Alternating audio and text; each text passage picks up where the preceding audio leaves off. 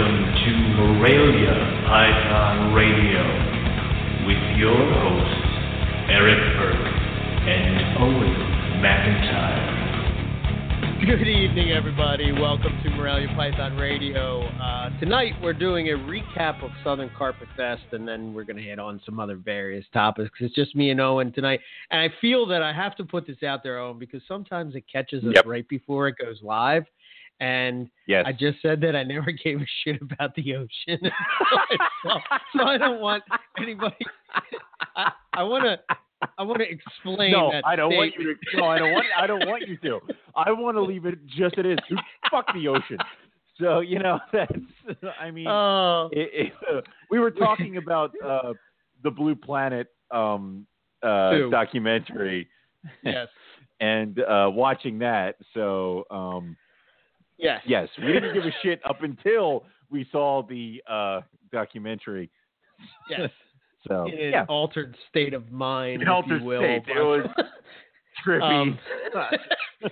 It was fun. So yeah. So it's like you never understand, what's going on, and then you're watching this and you're like, "Holy shit!" Crap. Yeah, so it's amazing. Yeah, so there you go. Oh, Evan's gonna go nuts because he said, "Oh, come on, Evan, tell him to be quiet." What's the matter? What is happening? I said southern and not southeast. Oh, yeah, whatever.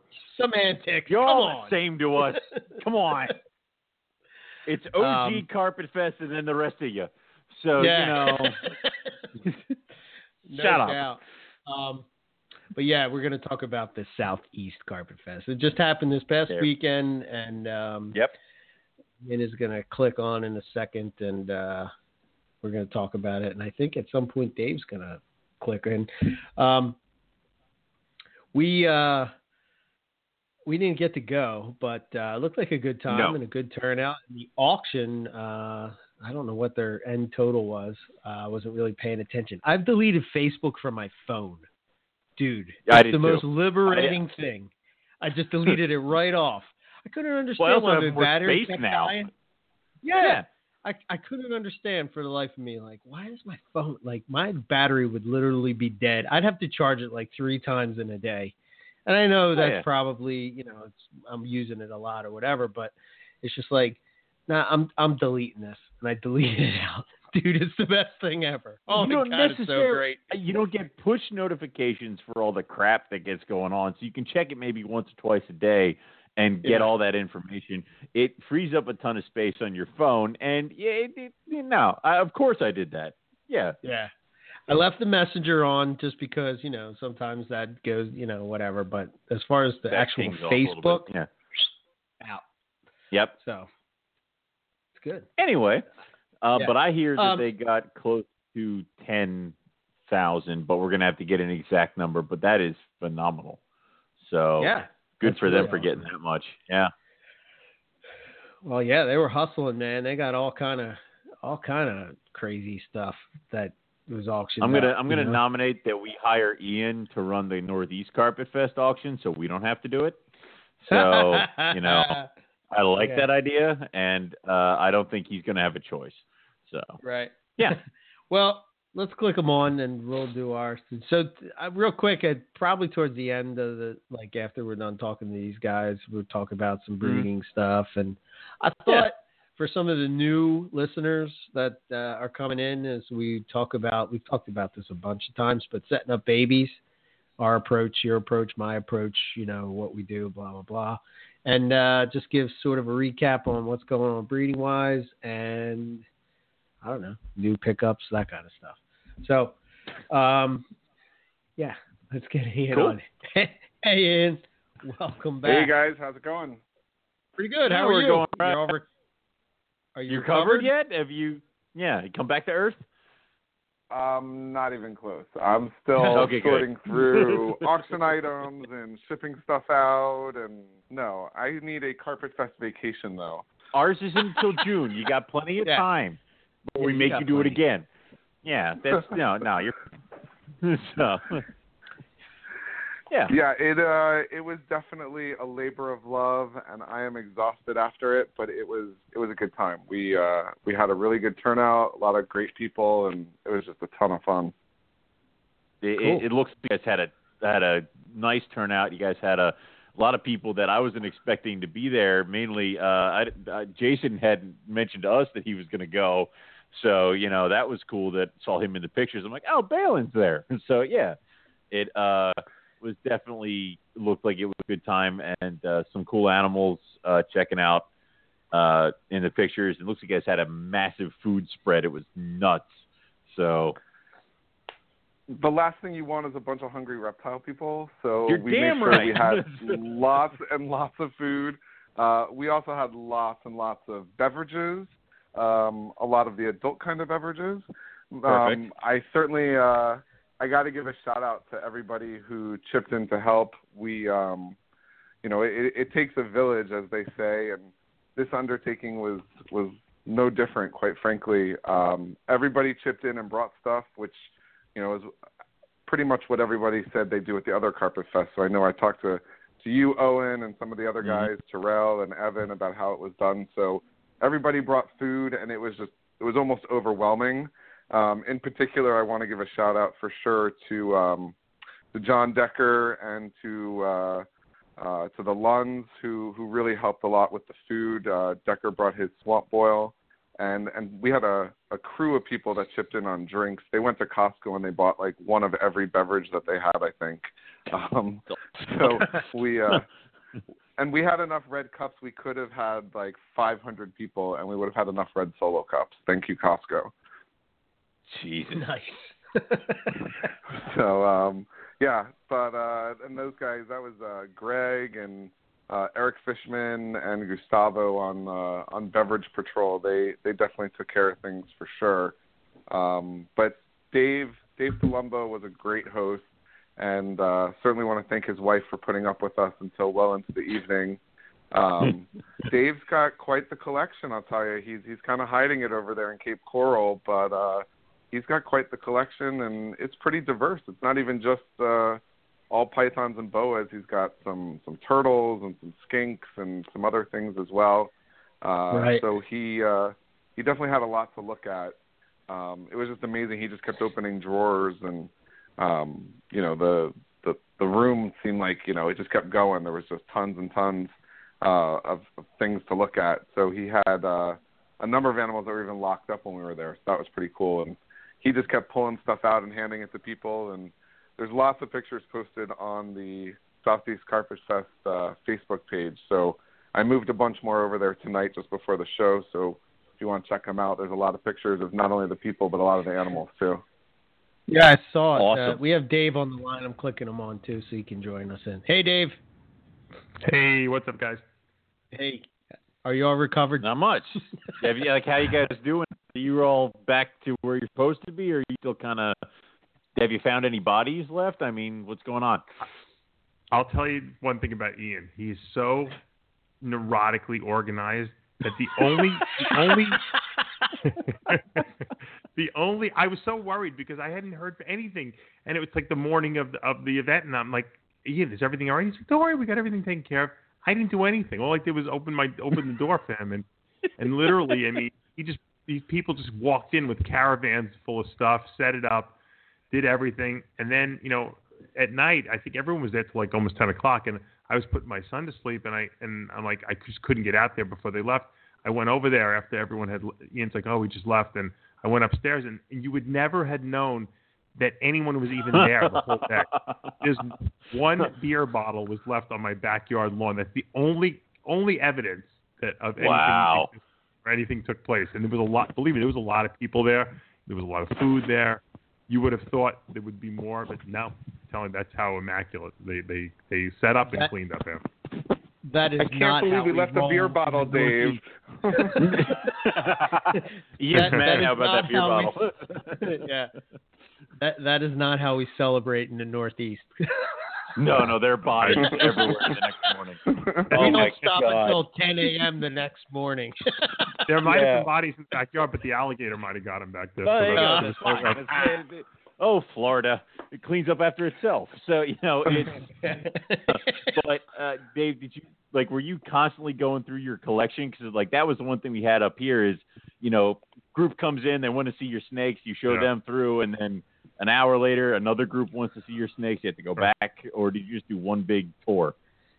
No, I think I did 3 or 4 of them, and it was cool because I don't like to repeat myself, but I guess most people didn't even care that I was repeating. They're like, no, I'll just say it again, and I just try to show off what I had because I know people I know what I would like to see, so I showed everyone what I thought they wanted to see, and people hadn't really seen some of the stuff I had, and they hadn't really handled it, and I was just like, yeah, here I was handed off albino olive pythons and albino. I have an albino blue-tongued skink, which a lot of people hadn't really ever handled up close, and so it was cool. And I don't know if Ian mentioned, I just missed the beginning of the show, but Ty Park came by, which was really cool.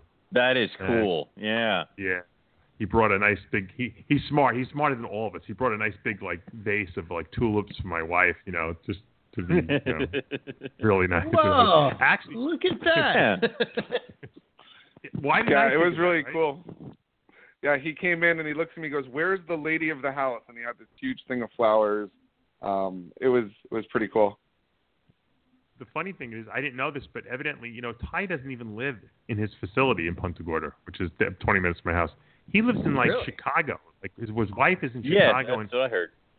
Yeah, and he goes back and forth. It's so he has 10 people that run the facility for him there, which has got to be. I told him, I said, you got to be a nervous wreck. He's like, no, yeah, I have. I usually have about 8 of the 10 people are really good employees, so we have a little bit of turnover. You know how that goes. Oh, Eric, the other 2. All right. You run a supermarket, so you must go through this all the time. Yeah, absolutely. I got 400. He's got 10. Yeah, exactly. Wow. What he told me he's doing is I didn't know this. Go ahead, Ian. Oh, go ahead, Dave. No, go ahead, Dave. No, I was going to say, Ty told me that he wants to open a zoo now. So that's awesome. He's going all over the country. That's one of the reasons why he came by my house. He wanted to see the facility I had because he needs to build inside buildings now where so people can walk in because not everything could be outside, So he's thinking about putting 2 buildings on his property that would be indoor buildings. And, he was pretty impressed with what I had set up. Obviously, mine was half my office, half my snake room. But he thought, he was trying to get ideas for, different materials. And I said, well, Ty, one of the things you really have to be worried about is on a building is hurricane proof. This metal building I have is rated at 150 miles per hour. I said, so, it'd have to be some serious hurricane winds to knock that thing down. I said, that's what you got to do because, Crutchfield in Miami has these wood huts. During a hurricane, there's no way those things are standing up. Yeah. Oh. Wow. Oh, Jesus. So yeah, and Ty's going to do it right. It'll be the most incredible zoo I'm sure of all time. Reptile zoo. So that's awesome. That is awesome. We have a reptile zoo up here. Clyde Peeling's place is not too far from ours. So to have an entire reptile zoo down near you guys, it is something that's really cool. So would be awesome to get that going. Oh, and did you ever go to the Staten Island Reptile Zoo? No, I have not. But now I will put it on my list of stuff to do. So back in the day, sounds like a trip. Back in the day, that was the most awesome zoo of all time. I don't know what the status of it is now, but that was the reptile zoo. They had the biggest snakes I'd ever seen in my life as a kid. We used to go there all the time. That's awesome. We have a standing invitation to the Bronx Zoo because Chris Salemi's there, but we just have to get off our asses and go do it. So but that would be awesome for a big reptile zoo down there. Because there's one more thing I have to go and visit when I go down to Daytona when I get that up and running. So there's a lot of crap. So that's awesome. One of the coolest things, and I want to just get people excited so that they want to go to Carpet Fest next time. Is one of the things that I didn't really know what to expect. It was cool because I finally got to put faces on the names, and I kind of know everyone now that I've seen a lot of these guys were on your show before, but I really didn't. I just knew them from their voice, but now I actually kind of met them.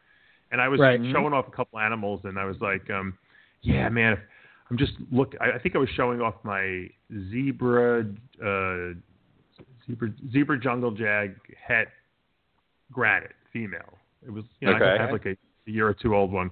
I'm growing it up. I'm like, I'm really looking for a zebra granite male to breed this. I can't find anywhere.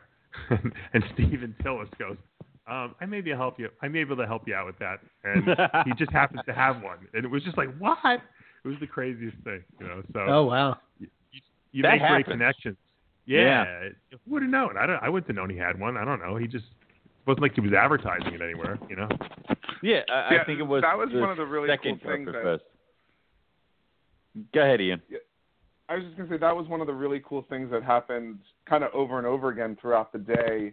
And I think it really kind of hammers home the whole point of carpetfest, to get out from behind your keyboard, to get off your phone and actually meet people in person. There was a point where Michael Thorne was asking, hey, do you know anything about Brettles pythons? And I was like, I don't know anything about Brettles pythons, but you know what? Casey Cannon knows a lot about Brettles pythons, and he's downstairs. And he's over here. Introduce you. And he's like, oh, really? I don't know Casey. And I was like, well, let me introduce you. And next thing I knew, Casey and Michael were having like an hour-long conversation about Brettles, and Michael's all jazzed about it. And that sort of thing happened. It was amazing. It happened several times throughout the day. Eric Fishman, who bought a chondro from me last year, was saying, I really am thinking about getting a new snake, and I don't know what to get. And I was like, oh, get another chondro, of course. And he was like, oh, I really think I want something a little bigger, maybe like a carpet. And he got to go down and check out some of Dave Palumbo's carpets, and next thing I know, he's buying a carpet from Bill Stiegel, who's sitting next to him on the couch having something to eat. And so it was just amazing how that connection was made, multiple times throughout the day. People that would have never met each other in another place, being able to connect and being able to actually have a real live conversation and be able to exchange information about the animals that they're interested in. It was, for me, that was kind of like a real aha moment when I saw those things happening. And I was like, that makes it all worthwhile. That was the whole point of the whole event. Definitely. Who is it, Ian? Who is it that held my, it was a girl that was there. She had never held a snake, or she wasn't really into it, and she was holding that little baby carpet I had, the one. I was going to tell that story. That was a pretty amazing story. And Dave, I'll set it up for you, and then you can kind of tell it. So basically, there was a couple. It was Rob and Angela, and they actually came to carpetfest with Derek and Haley Roddy. So it's some friends of theirs from, I don't know, I think they're like in the Carolinas or something. They're not snake people. They're not reptile people. Derek and Haley were just like, hey, we're going to this big reptile party. You want to come? And they were like, yeah, we want to go. So I think, truth be told, it was a ploy. The women wanted to go to the outlet malls, and they dragged Derek there for like half the day. But anyhow, they were not reptile people at all. And Dave came out with this like really difficult feeding python neonate. I don't even know what it was, some kind of carpet or something. And she held her first snake she had ever held before. So, Dave, tell the story, because, I mean, she literally was like over the moon, like, oh, my God, take a picture of me. I can't believe I'm holding a snake. And it was amazing. So, Dave, take it from there.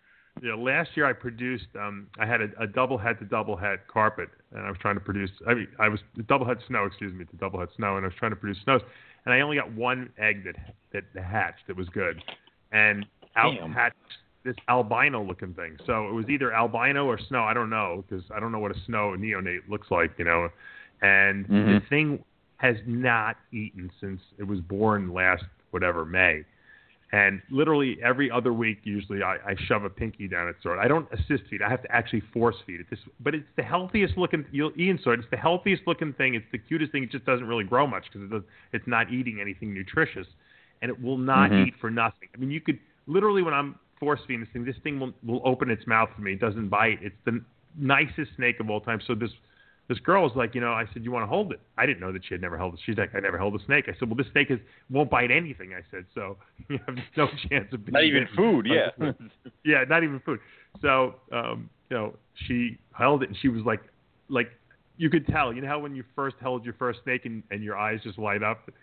She had that look in her face, and I was like, holy, that's pretty cool. And she was holding it for like a half hour, so. Dave, we should have probably prefaced by saying that she was probably in her, would you guess, I don't know, late 30s maybe? Like when we say girl, like we're not talking about 12. Like she was like an adult woman. She had never interacted with a snake before ever. Yeah. Wow. And it's funny because I thought this, a lot of people had told me, oh, you should just put this thing in the freezer already. It's not going to be viable. And then like 5 other people told me, oh, I have snakes like that. They didn't eat for like 8 months or 6 months or 9 months and 10 months. And then all of a sudden it started eating. So I felt a lot better about about my codependence snakes. I can't get rid of it anyway. It's the only one that survives. So like I have to keep sticking it out. And like I said, it's got a good personality, this thing. It's like a little puppy. Yeah, and it's doing a job as an ambassador right now. So why the hell not? Who cares if it's got to be annoying about food? So yeah, awesome. I don't know if Ian said this, like I missed the beginning, but when I walked in and saw the setup, I don't think he even saw it. When they started setting up all the food, we had ordered food. We were panicking. We were like, oh, we'll order some pizzas and baked seed. I hope we have enough. And literally, there was so much food on the table. I'm like, I don't think we need that food from this restaurant. More than keep that in the house.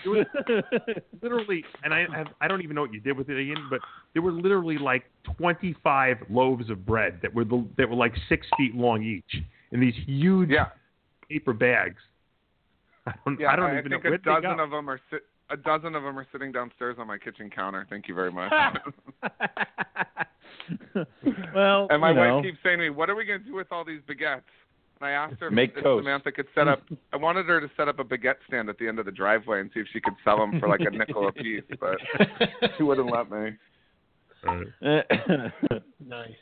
That's awesome. So, I should also comment that, for you guys up north who missed out, the weather was absolutely spectacular. Yeah. We had one person, I think it was Anna Mitchell, who said, "Oh my God, I can't believe how amazing the weather is. I haven't worn a dress in 5 months. Where's the bathroom? I have to change now." Like, she just couldn't believe. She's like, "I don't need to wear pants. I don't need a jacket." And we're like, "No, you need bug spray and maybe some sunblock." Wow. Ian got a lot of Ian got a lot of swag too sent us. There was like bumper stickers and little like tote bags, and I felt like I was at like some kind of like I was at the Arnold Classic for bodybuilding, where they have like all these booths where you go around and get free samples of everything. It was crazy. I was expecting like there to be like a Reptilink station there where you can get like free Reptilink samples or something like that.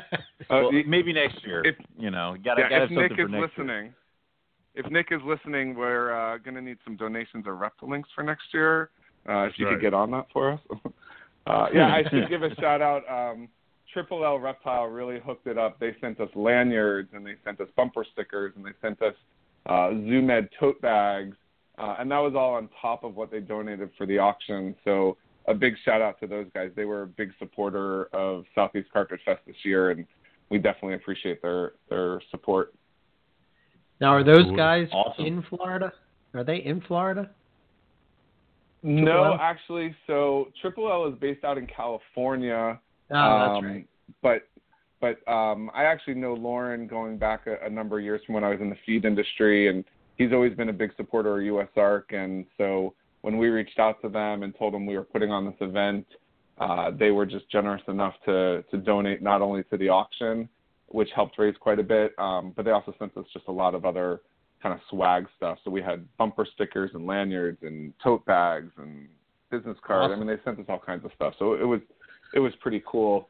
And actually, I should definitely recognize Casey Cannon was a big part of that as well, because he helped reach out to a lot of folks for donations to the auction, and so he also was involved in getting a lot of that stuff donated. So a big thank you to Casey. And actually, him and Eric Chung helped me run the auction, and so they were the guys that at 6:59 and then 7 o'clock were helping close everything out and go through all the bids and whatnot. So thank you to those guys also. Awesome. I got to admit, go ahead. I got to interrupt you because before I forget, I got to admit one thing that's like really embarrassing. But what's the greatest fear at holding Carpet Fest? Like, having everyone see your collection. I mean, what would you say would be your biggest fear when it's all over? Dirty or something like that, or something's missing, anything right? along this line. Yeah. Oh God. Yeah, that one. So of course, Monday morning I go into, or Sunday morning I go in, and I think it wasn't until Monday because I didn't really look at anything on Sunday. Monday I go into my collection and I'm putting, I'm pairing up things. I'm like, and I'm looking, I can't find this male Mandarin, which is a pretty rare gene in ball pythons. It's Mandarin male. I can't find them, but I don't even remember showing them to anyone. I showed them the female because someone had asked me about it. They knew that I had one, and I showed them the female. I hadn't even taken the male. I can't find this thing anywhere. So every terrible thought is going through my head. I have to admit, every terrible. Even though everyone was so nice and so respectful. I mean, I knew no one stole it or anything like that, but it was just like I'm like, oh, maybe someone left the tub open, but there were no tubs open. Finally, I had to calm myself down, and I went and I started getting the flashlight out, and of course I found it. It was like under a rack.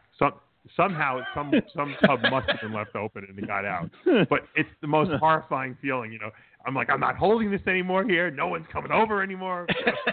Through my head, I'm going through this. And then after I find it, I'm like, what an asshole I am, That's Oh, awesome. good. Jerk snake, Oh, making him geez. freak out. Yeah. Had to ruin my afternoon. Yeah. Nice. So, Ian, what is the final total for the auction? How'd you guys do? So I got to say the auction ran really smoothly. We had 85 items in the auction, which was just unbelievable. And I'm also happy to say that it's only Tuesday, and as of this evening, I have received payment for every single item in the auction. We had nobody buy something and not come through. So that was really cool. Also, I've got like 25 packages to send out at the post office tomorrow. The grand total from the auction was $9,815, which is just unbelievable. Awesome.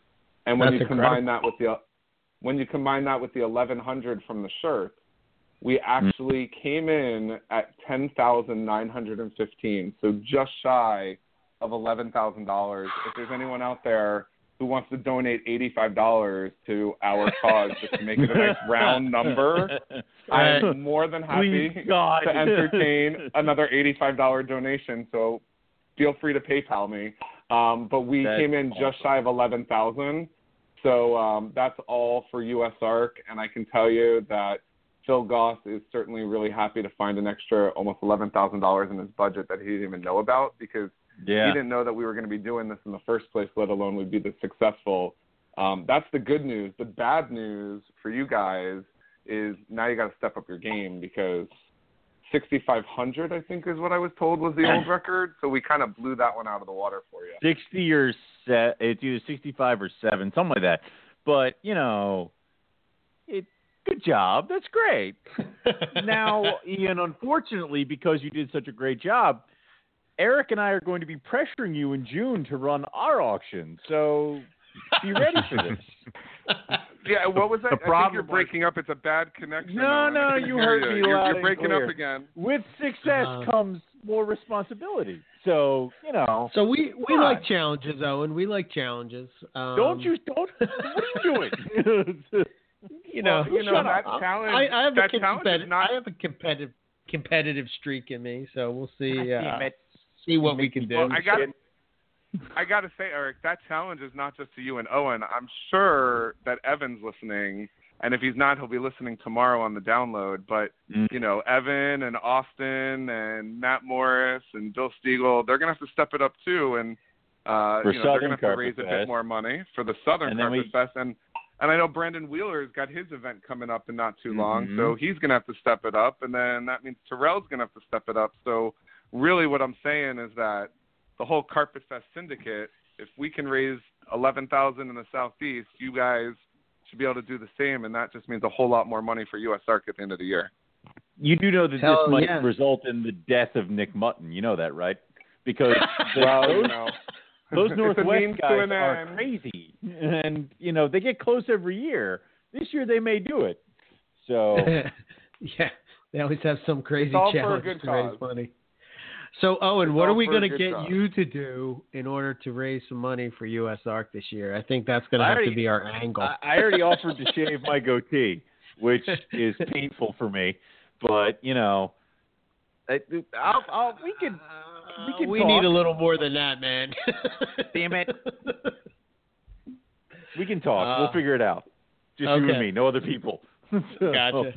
No other. Now, I do have to say there's a double-edged sword to the auction. So I kept bidding on items, not because I wanted to win items, but because I wanted to keep the bidding going, and I wanted to keep the dollar amount going up, and wanted to keep bringing it to the top of Facebook. And when it came time to close out the auction, I was sitting next to Casey, and we're going through the items, and we kind of split up the list into, you take this group, and I'll take that group and whatnot. And all of a sudden, like, Casey keeps saying, "Oh, Ian, you want another one? Oh, Ian, you want another one? Oh, Ian, you want another one?" And I'm like, "God damn it, what did I win now?" And it was stuff that I hadn't even remembered bidding on because I was just trying to bid it up. I will say that was a strategy that I might not employ next time. But I pushed that dollar amount up just by winning a lot of stuff that I didn't really. We raised $11,000. We raised $11,000, but Ian, it was $10,000 of Ian's money. Ian has to sell his car, so Well, it's all for a good cause. That's what everyone kept saying. So, right. Good spirit. Wife didn't think it was as good a cause as I did, though.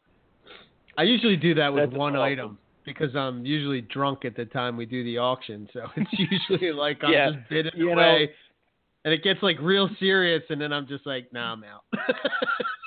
And then that's the other problem is we have the live part of the auction, which is just we keep talking about doing it earlier, and then we don't, and then we're intoxicated and trying to run an auction, and it's very bad. It's very. We need you, Ian. We need your help. So I don't know. I think Eric's already accepted the challenge. He says that you guys can take it on and show us. Don't listen to the Hobbit. He doesn't know what he's talking about. I'll take care of this. I'll handle this. I don't know, man. I think we can do it, Owen. I think we can do it. We're the original chapter, man. It started with us. We're keeping Ian for Southeast Carpet Fest because if he gets involved in any other ones, he might be divorced. So that's not going to work well for us. That's sure. That's true. For the sake of his marriage, we need to keep him to one. Yeah. His wife and my wife were colluding with each other, and that was not good. It didn't work out well. Oh, no. I'm surprised Dory hasn't, Eric's wife hasn't, started throwing stuff at me when I show up at the house. I mean, after Owen. So, yeah. Yeah, when I saw Dave's building, Dave's got a beautiful setup, but, I'll tell you, Dave, that building's only half full. And I said something to that effect in front of his wife, and she just kind of rolled her eyes at me. And my wife was saying, "Oh, yeah, we need to start a support group, for spouses of kind of thing." Yeah, right. Your wife was venting a little bit to my wife, too, which didn't make my wife any more on board with what I'm doing. She's like, he spends all the money that we're supposed to be saving on new snakes. I said, he needs what he needs. I said, he needs what he needs. And the funny thing is, you give your wife the same line that I give my wife, which is, it's going to pay for itself. It's an investment. And of course, we haven't hit that point where it is yet, because we take all the money that we make and we put it right back into the business. Back in more snakes, yeah. Dave, Ixnay on the secrets. They might be listening. Oh, crap. Yeah. Good point.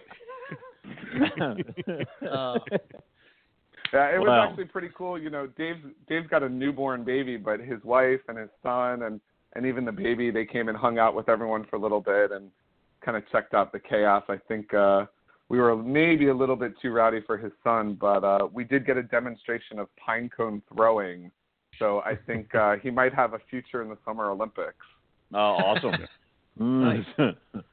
That's great. So, Dave's got an awesome spot there. It's got water right in the back, and so his son likes to throw the pine cones down the embankment down there towards the canal. And so he was giving us a demonstration, and right about that time, a 4-foot alligator swam by, and everyone's like, "Oh my gosh, there's a gator right there!" And we tried to egg John Decker into going down into the canal and catching it for us, but he wasn't having any of it. He wouldn't do it. No, he wasn't having any of it. Be the best carpet fest ever if somebody got accidentally mauled by a gator. It's yeah, come on.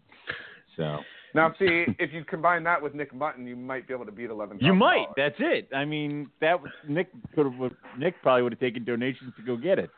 So he probably would have gotten it too. Yeah. Yeah. He definitely would have gotten it, no doubt.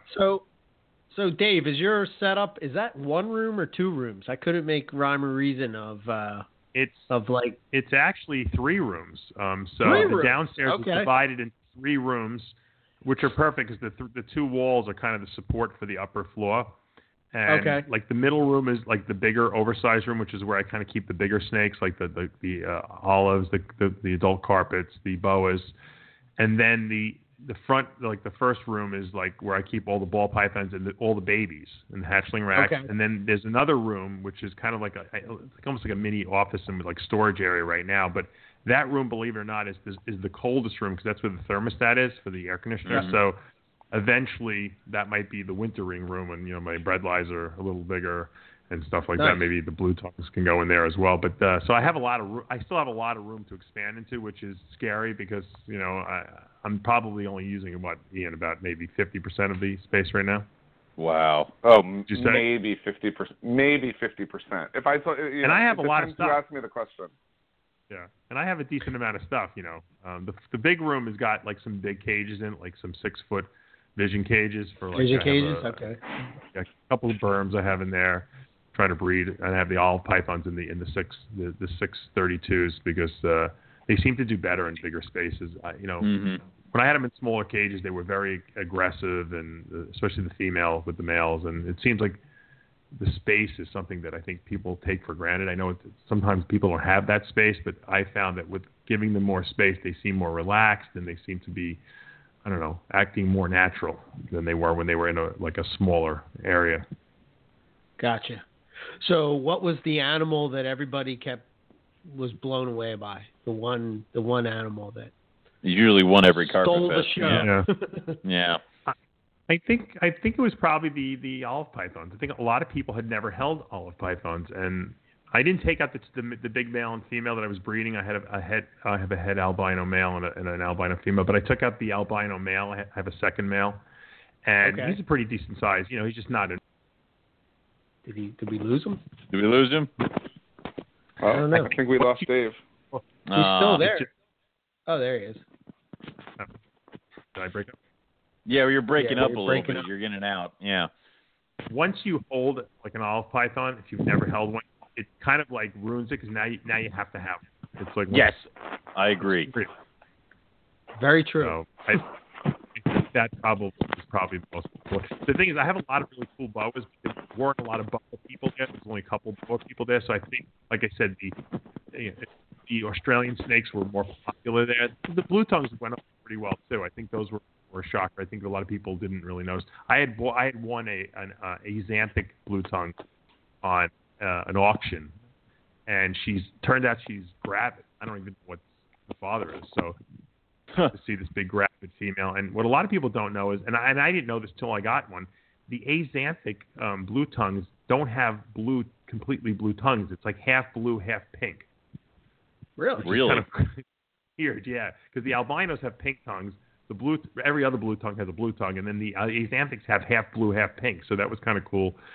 Someone saw it and they're like, "Holy, that's I've never seen that before." And it was, something that you don't expect. That's right. Cool.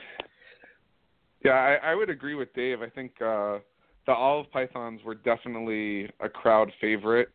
My 5-year-old son, who was like right next to Dave pretty much every time he opened a cage, he was even holding on to the olive python, or the olive python was holding on to him. I'm not exactly sure, but in one of the pictures he's like, just manhandling it. But ironically, I agree. I think the blue-tongued skinks kind of stole a lot of people's attention away as well. That albino one and that axanthic one were really cool. A lot of people had never seen or held an albino one before, and that thing was just so docile, and everyone was just kind of passing it around. So that was really cool. And Alexis Marie took a lot of really good pictures, and those are up in the group. And there's pictures, I think, of both of those animals, Dave, if I'm not mistaken. Oh, cool. That's awesome. So, Dave, I don't know if it was on From the Ground Up podcast. I heard you talk, maybe it was one of your videos, but you were talking about Nova Guinea Jags. Do you actually have that line? I don't know if is that what we're calling the supernova? Yes. Supernova Jag? Yeah, I have the Yes. I have a pair of them, and I actually people were pretty astounded with that too, because they're kind of cool, really cool looking. And Yes. I tried to breed them last year. They didn't breed. This year, I'm hoping. I never see locks on these things. I don't. They're always intertwined with each other, but you never know. They could be locked during the night, which I'm not when I'm not there. So I don't know. I'm hoping I get something this year from them, because they're probably the coolest looking carpets that I've seen, especially when they're when they hit a year old and they get their first color. They're like an ivory white, and the pattern is reduced because of the jag in there. It looks like someone took a magic marker, like a black magic marker, and just put tribal symbols on this alabaster white, or I don't even know if it's the right ivory whitish color. Right. They're really pretty breathtaking. That was the first carpets I ever bought, really, because I was at actually White Plains, and I was just like, holy, these are awesome.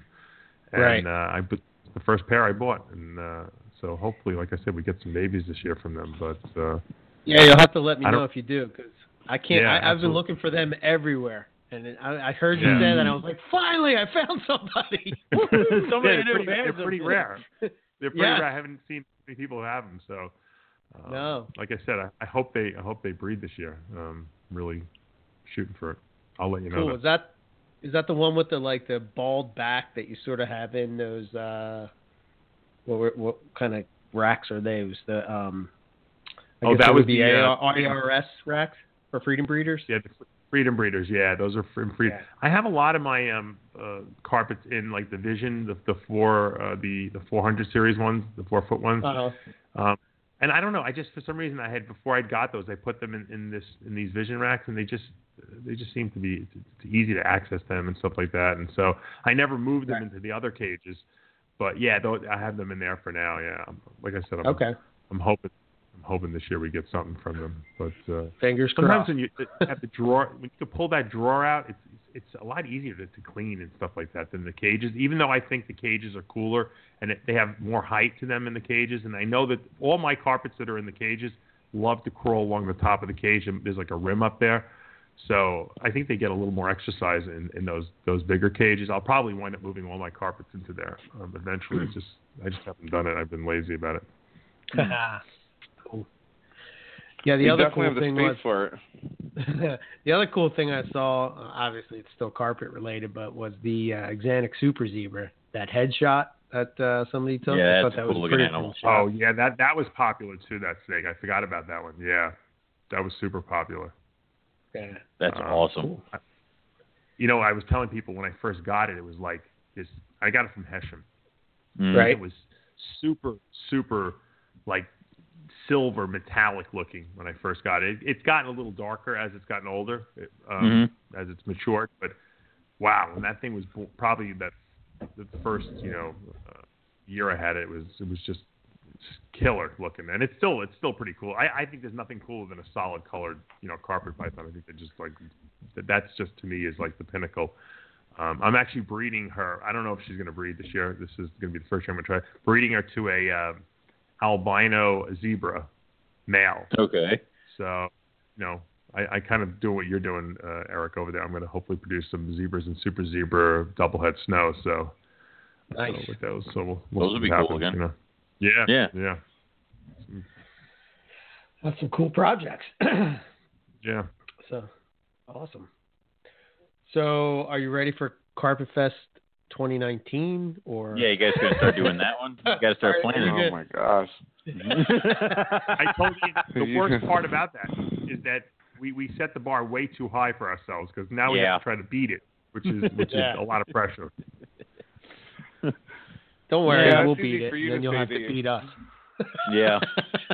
I'm hoping that we create so much excitement that we're just going to get more, celebrities that are going to want to come down and say, hey, we missed all the fun. We're going to come down there. Because like I said, I think the best part of the whole thing is being able to interact with people. And I didn't even get to spend as much time as I wanted because I was, hosting the whole thing. But man, if you want to learn about snakes, and reptiles, this is the place to do it. It's like everyone who goes there has their own little skill set, their own little, niche that they've carved out for themselves. And man, if you're into a lot of different things like I am, I was talking to every different person about, Casey about his bread lie, and I was talking to, like I said, what was his name?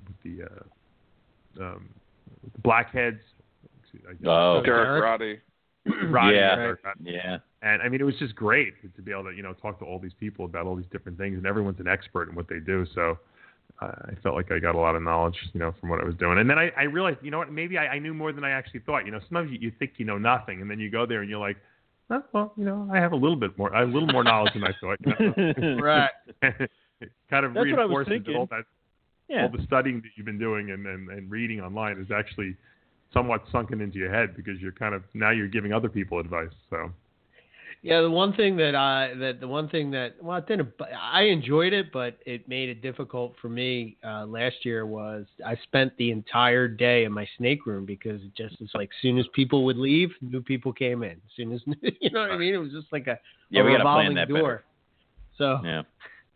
It's like, oh wait, it's time for the auction? God damn. Yeah, the day did fly by. It was amazing. Like, all of a sudden, people were leaving, and I was like, wait a minute, it just started. What do you mean people are leaving? And it was 8, 9 o'clock at night, and the day just flew by. Mm-hmm. Yeah. Cool. Awesome. I appreciate you guys, helping to promote the event on the radio show, of course, and obviously it's your brainchild anyway. We just kind of like, I guess rolled it out here in Florida, but you guys should have definitely come down next year, especially, I mean, how could you not want to go to Florida in the middle of the winter? Oh, hell yeah. yeah, it's the thing. So, but no, we'll be there. You guys did a great job, and you took Carpet Fest to a whole new level and area, so hopefully we can start continuing to do it, make it a yearly event kind of a thing, and that'd be awesome. So you just can't awesome make it. You can't make it when we're going to Australia. That's all. I can't do that. Yeah, please don't do that to us. So, yeah. I don't want to have to choose. I don't know. I don't know if you guys do any kind of award or anything for the person that traveled the farthest, but I think that I want to give at least some recognition. I think next year maybe we'll do like some kind of recognition or a raffle or something. But we did kind of figure out that Roger Van Goosen actually traveled the farthest distance to get to Southeast Carpet Fest this year. So he lives outside of Pittsburgh, and he actually flew down, and he came in a couple days early, and it was hilarious watching his posts on Facebook, because he was like, I might just become a vagrant and stay in Florida forever and never go home. and he kept posting, like things like, 12 more hours and I have to go back to 30 inches of snow or something crazy like that. And I guess he works at a coal mine outside of Pittsburgh, and I kept saying, we've got rock quarries, we've got limestone quarries. There's got to be something comparable to coal mining in Florida. You don't have to go back to Pittsburgh. And he was not looking forward to going back home. I think he stayed the whole weekend and didn't leave until Monday. But I did want to recognize that we did have a lot of people that actually came from pretty far away. So Bill Stiegel and his wife flew in from Texas. We had a number of people who came in from Georgia, some other folks from around the Southeast. But Roger definitely gets the award. He would have probably been beat by Meg. Meg was supposed to fly down from Chicago, but she got snowed in that snowstorm, and all the flights got canceled. So she would have been coming from a little bit further north. But it just shows you the draw for how far away people came. I think the weather was a big draw for people as well to get out of the cold. Yeah. But hopefully next year we'll have even more big-name celebrities and maybe some representation from NPR, because those GTP Keeper radio guys, they represent it. They sent you Bill, all right? Bill's the show up at every event. NPR guy, man. Don't. Yeah. I mean, you're talking about an award for furthest travel. We'd have to give it to Bill every time, and that would get annoying. So he just pops up places. So yeah. Also, as an added I say that because I know he's listening. As an added incentive, you mentioned the coal mines in Pittsburgh. I was talking to him, and I was like, did you actually work in the coal, like under the ground? He's like, yeah. I think now he's up above the ground, but I think he was down there for a long time, and, a lot of coal dust, and he smoked cigarettes on top of that. What the hell? I wound up giving a lot of nutrition and health talks to everyone. So if people are looking to lose weight and get in shape, you get like double. You get snake information and you get workout, nutrition, diet information. I actually even sold a bunch of supplements to a lot of people who were there because I own a nutrition company. A lot of people bought vitamins and essential fatty acids and protein powders for me. It was pretty funny, But Dave, all I know is if you've got treadmills lined up next time, I'm not coming. All right, like I am not putting a bunch of reptile guys on treadmills. This is a trap. Make them work for their food. Yeah, everyone's diet started Monday. I told them, So. Yeah. Everybody gets a day off. Yeah. Awesome. God. Very cool. Very cool. Yeah. Sounds like it was a blast. I wish we could have came, but there's always next year. Yeah. I will be there for sure next year, no doubt. As long as you don't plan it when we're in Australia. Yeah. But awesome work and awesome. I'm glad you guys had such a good turnout and such a good time. It sounds great, and we can't wait for you guys to start getting at us with your plans for 2019. Yeah, I'm going to need a little mini carpet fest vacation to recover from this carpet fest hangover. But hopefully we made the brand proud, and we started. Absolutely. What are we? Now there's the 5th carpet fest that'll be on the map. So sounds like maybe there'll be some other guys need to think about having maybe a Midwest carpet fest or something. I think it'd be cool if we had carpet fests all over the country.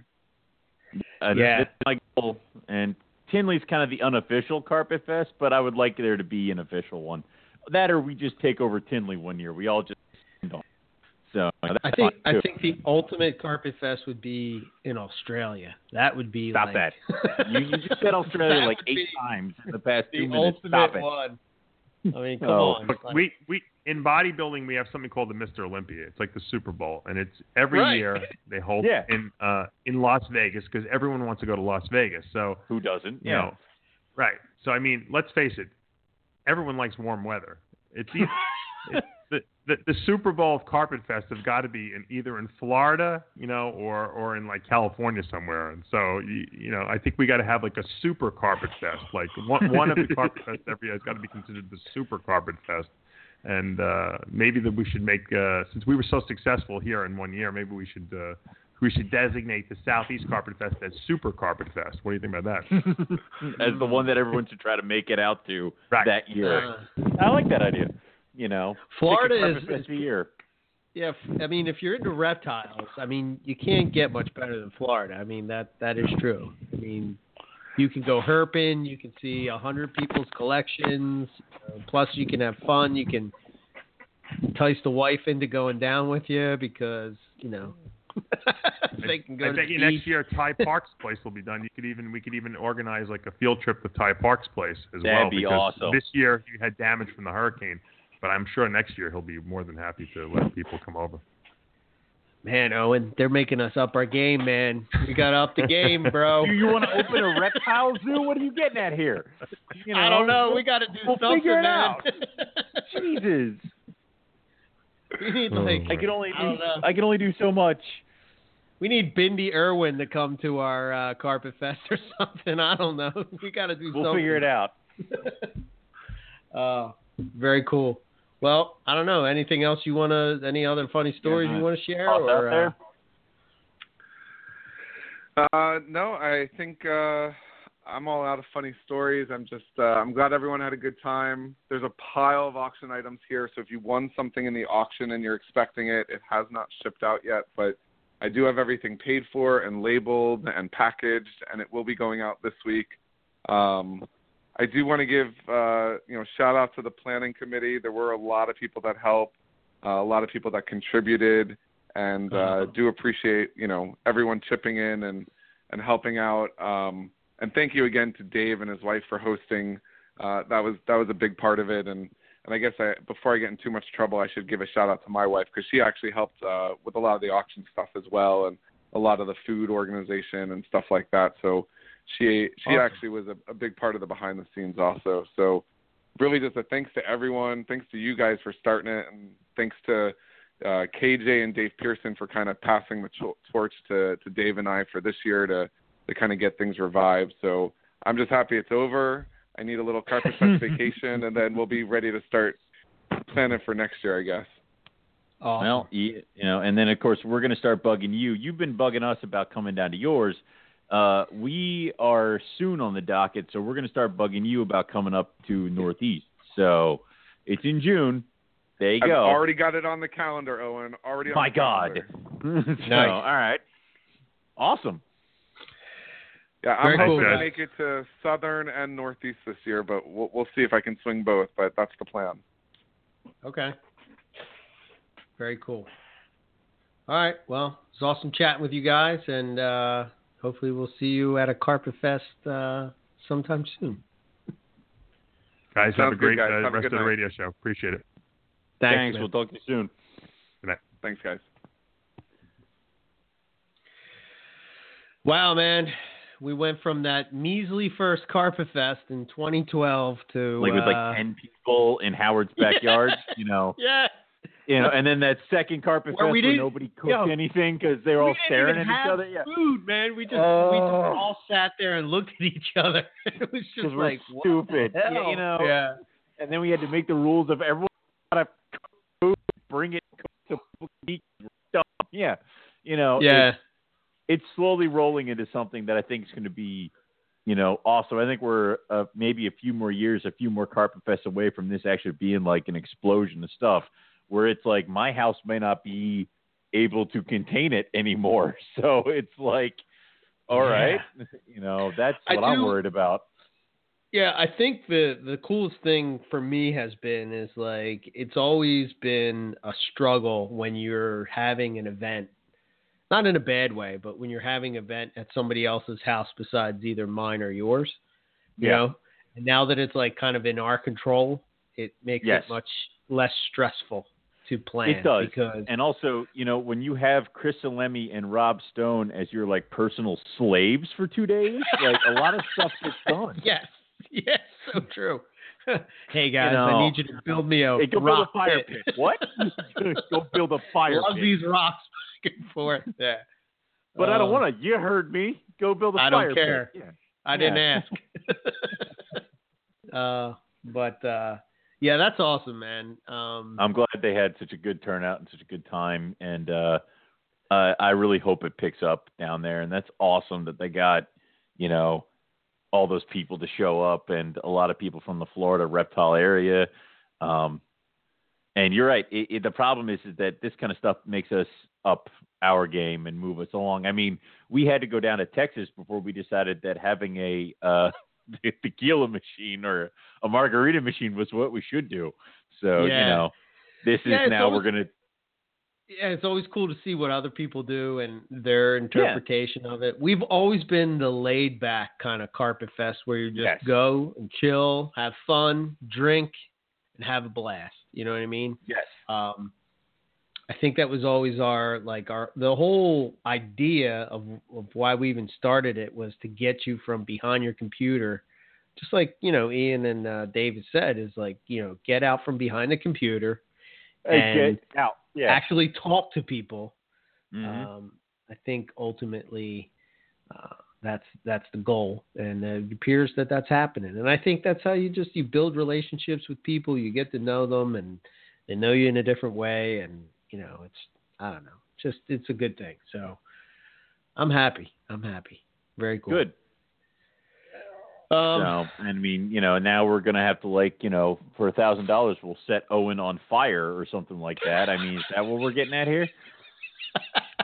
The wheels in your little head are turning, and they they are, man. I have a bunch of bad. ideas that I could say, all of but it's I'm bad. Because we're going to have, here's what's going to happen in a month or so. Because right now we're in February. In a month or so, you're going to do the whole, we should meet up and talk carpet fest. So I'll be like, all right, we'll go. We'll be sitting someplace. Like last time we were at a sushi bar, and we were having sushi, and we were talking, and you start thumbing through this book, and I'm like, what? Like every other page was more horrible of an idea to a more horror. It was just all these. So yeah, I mean, I'm waiting for that again. We're gonna be like, I'm sorry, what now? What are we doing? So yeah, absolutely.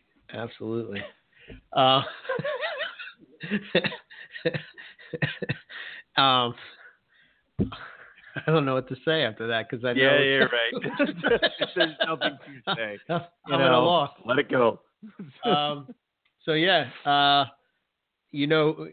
have Rob. He's probably because he's listening right now, not live, but tomorrow. Rob forward Stone? into the future. Yeah, and he's sitting there and he's going, yeah. I have a few ideas too. That's the two of you in a room is very dangerous. I mean, bad. And the fact that you guys talk once a week is also extremely dangerous. You guys are making decisions for my future that I don't even know about. That you don't even know about. You don't. Yeah, exactly. You don't know about it. Yeah, you will. Yeah. What? Yeah. Cool. Dangerous. So, all right, let's. So, how's your breeding season going?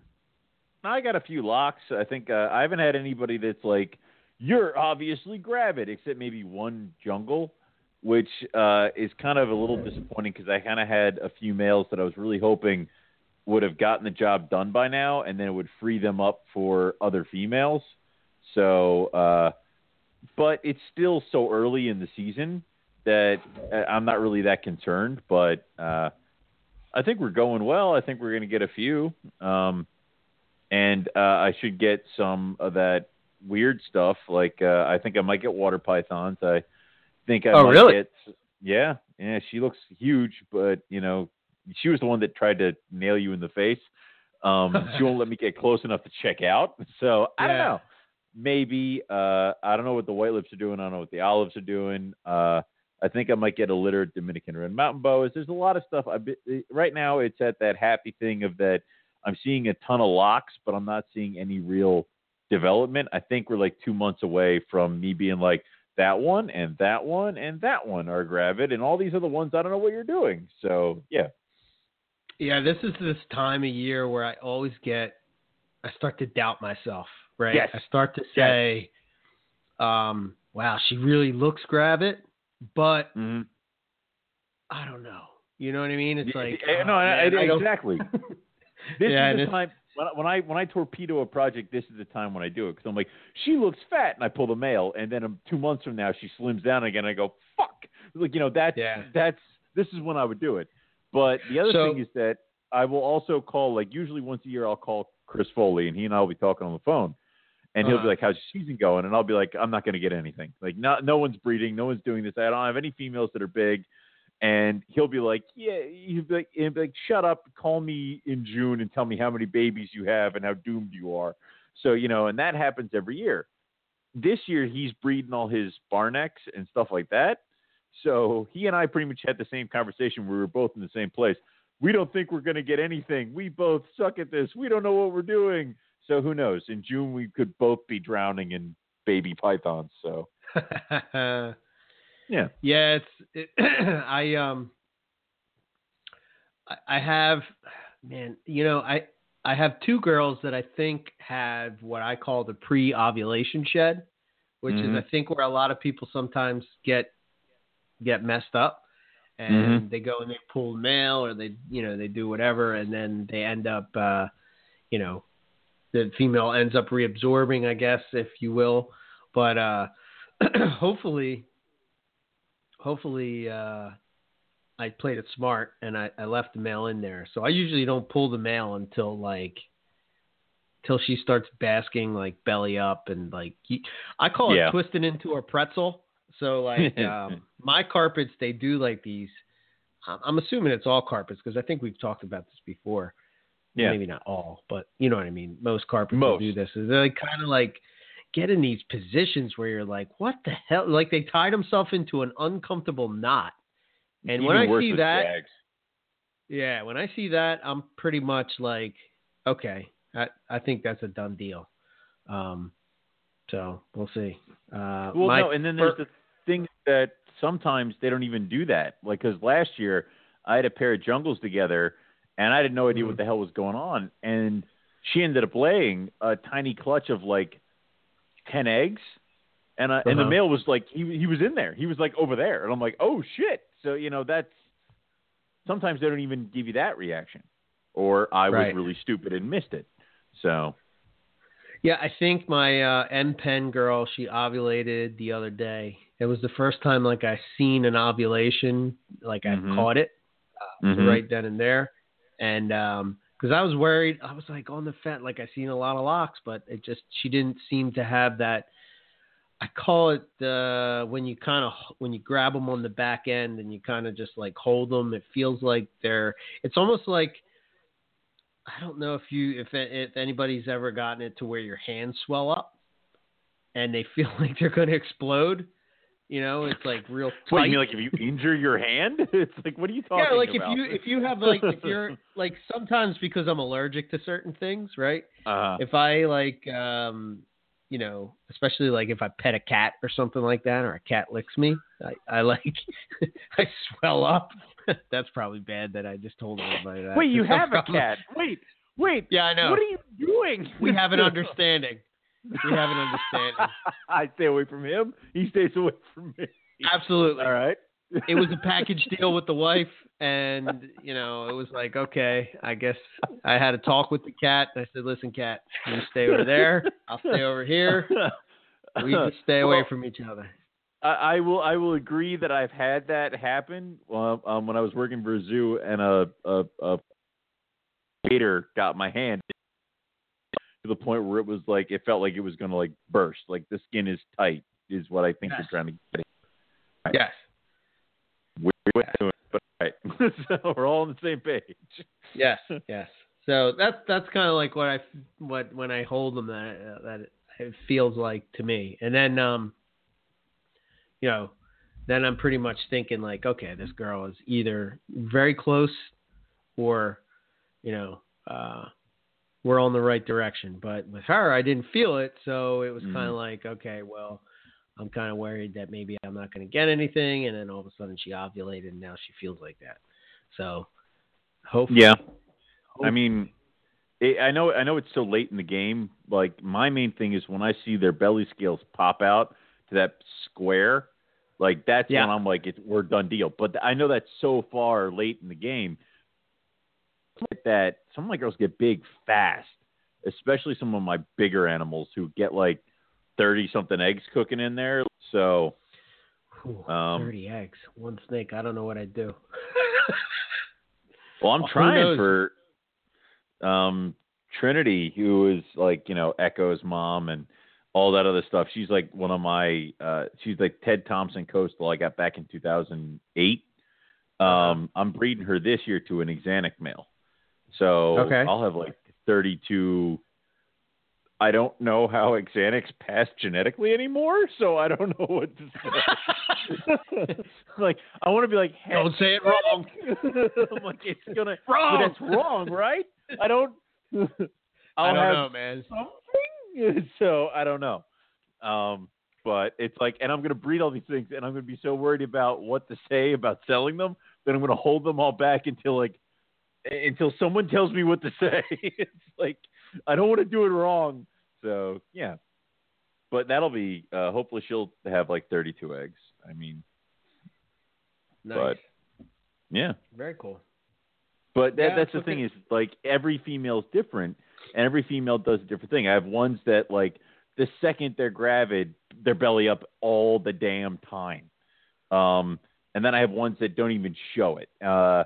And then I have, and it even goes through with different species. Like, my female white lip just shed a few days ago. Okay. And when she went from whipping around the cage to now she's in a bin, in the hide bin, and she's just there and she won't come out. So I don't know what the hell she's doing. I don't know if that's part of their thing. The male wants nothing to do with her. So, we'll figure that out. But, and then my female olive just shed. So I don't know, like, where everybody is on their little grand scheme of things. But for all I know, we're heading in the total correct right direction. And all three of my bredli are dark as hell. So it's one of those things where you're going to keep going and keep checking stuff off. And just because you aren't seeing the locks does not mean it's not happening. So I think this Friday I'm going to do a switch up of a few of my boys who have been in the same cages with these same girls for a while. And now they're like on opposite ends of the cage.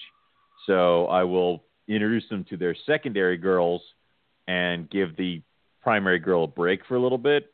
So And that's the idea, because like right now I have a Delia scattershot male going between a Mojo Reptiles jungle female and a zebra female from Headhunter. And the Mojo female looks huge, and she looks very big, very on the well way to be gravid. And I'll put the male in there, and then after a night of them kind of cuddling up together, they'll be separated, like different ends of the cage. And I don't want him to hog the hot spot, so I'll pull him out, and she'll curl up right under the hot spot immediately once he leaves. So he's been spending a lot more time with the zebra because they've locked up a few times. The zebra's not as far along, so it just kind of works. You got to kind of – you always talk about student of the serpent and watching what the hell's going on. Breeding time is definitely when you need to know where everybody's at, if they're getting along, if breeding's happening. If sometimes it helps to pull the male for like 2 days, like give them 2 days apart and then reintroduce them, and they may start clicking again. Right. Yeah. So. Yeah. Do you see that post too about this one thing I saw? Somebody posted up their carpets combating, male combating, and there was a bunch of people like freaking out about male combat, and I'm thinking, what is going on? Like, this is like combat's a normal thing. Like, yeah. Well, I know some people might want to not do it. They feel stressed out or hurt. And if you're brand new to snake breeding and someone says male combat, I know the pictures going through your head is like mountain goats hitting each other and like, I don't know, tigers fighting. It's not that violent. You don't want to do it unsupervised, but know when to call it. But it is another tool in your belt to use to try to get males and females to breed. Yeah, I mean, I typically don't I wouldn't let it go to the point to where they're actually hurting each other. Right. So you definitely, if you're going to do it, you do not leave them alone. That's for sure. You definitely have to be there to pull it just in case, it starts to go that way. But I've never even seen, maybe because when I've done it, I've pulled them so quickly that it's never escalated to the point of full on combat. Yeah. Yeah. I'm like biting each other or anything like that. Yeah. I've seen some pictures where they've done some damage. It really has to do with the fact that they can't get away, So right. It's like, okay. Well, and then there's the other thing of that, there are certain species that I would never even consider combating. I'm not about to throw in my younger male olive python Link. No, he's like 4 feet shorter than him. Like that, no. And also olive pythons are just nasty to each other, so I wouldn't do that. And then you also hear all the horror stories. If anybody wants to hear horror stories, just Google retic combat wounds. I mean, no. I was holding my retic today. I'm so happy with her. But it's just like, oh my goodness, I would never do that. What is going on in this world? I know, right? But that's the one thing I didn't see at your house. Now that I'm thinking of the it, retic. Yeah, I didn't bust out the retic. Yeah. All right, go ahead. Anyway, I'm just saying, you got to know what you're looking at. You got to know what you can do and what you can't do. And combat for certain species is not something I would do. But also, combating a jaguar carpet python is not really going to get you anywhere either. So it's like, I mean, you also got to know what might work for your boy. Combat, all right, that's not it. So it's like, there's other things. And also, I find there's so many other tools that you can get to before you even consider combat that can get the animals rolling in that direction that you didn't. I've never actually intentionally combated in a while. I mean, I'm waiting for one of my boys to shed, and I'm going to tear that up and throw it all amongst cages and all that other stuff. So yeah, I think like the only time that I've ever really used it was for a new male, like a new male that I wasn't seeing any action, and just trying to show him that this is what you have to do. And I usually try to start with a shed first. I find that definitely to be the safer route, So, and a couple of people had commented that you could basically use the shed, and you can, I think, and you've talked about where you kind of let it gain some stank in a water bottle and then, spray that magic juice all over the place. It was, so I had these brown peroxide bottles, like spray. Like if you go to any kind of Rite Aid or stuff like that, they have little brown peroxide bottles that you can buy for like med kits and spraying and stuff like that. And I was using that for a little bit for some kind of cleaner. And I took one of those and I emptied it out and I shoved the snake shed in there. And I guess the snake had peed on it, the shed. So I filled it up with water and I put that cap on there and I used it for the breeding season. And it worked great. I pissed off all my males with that shit. And then I put it on the shelf. I totally forgot about it. So, months later, I'm cleaning up the room and I'm moving stuff around. And I find the little brown spray bottle. I'm like, what the hell is this? So I pop it open and I'm like, oh God. Like, that's the only problem I would say is label everything correctly. Otherwise, you're going to make yourself sick. So, but yes, I've used that where it's, you shove this, definitely one that a male has like peed on into a spray bottle and use that on the other boys. So, yeah, it usually will get them going. I wonder if that's why, like, I don't know if you've noticed this. I think we've talked about this as well, but especially when it comes to carpets and during the breeding season is like, obviously I'm not going to have the cage be disgustingly gross, but at the same time, I kind of like if they do like kind of pee in a corner or something like that, I kind of leave it there because it seems like as soon as I change the paper, they do it again. They do it again. So it's kind of like, is this kind of what they want, or like, and if I leave it there, then that seems to be where it's at, and nothing else really.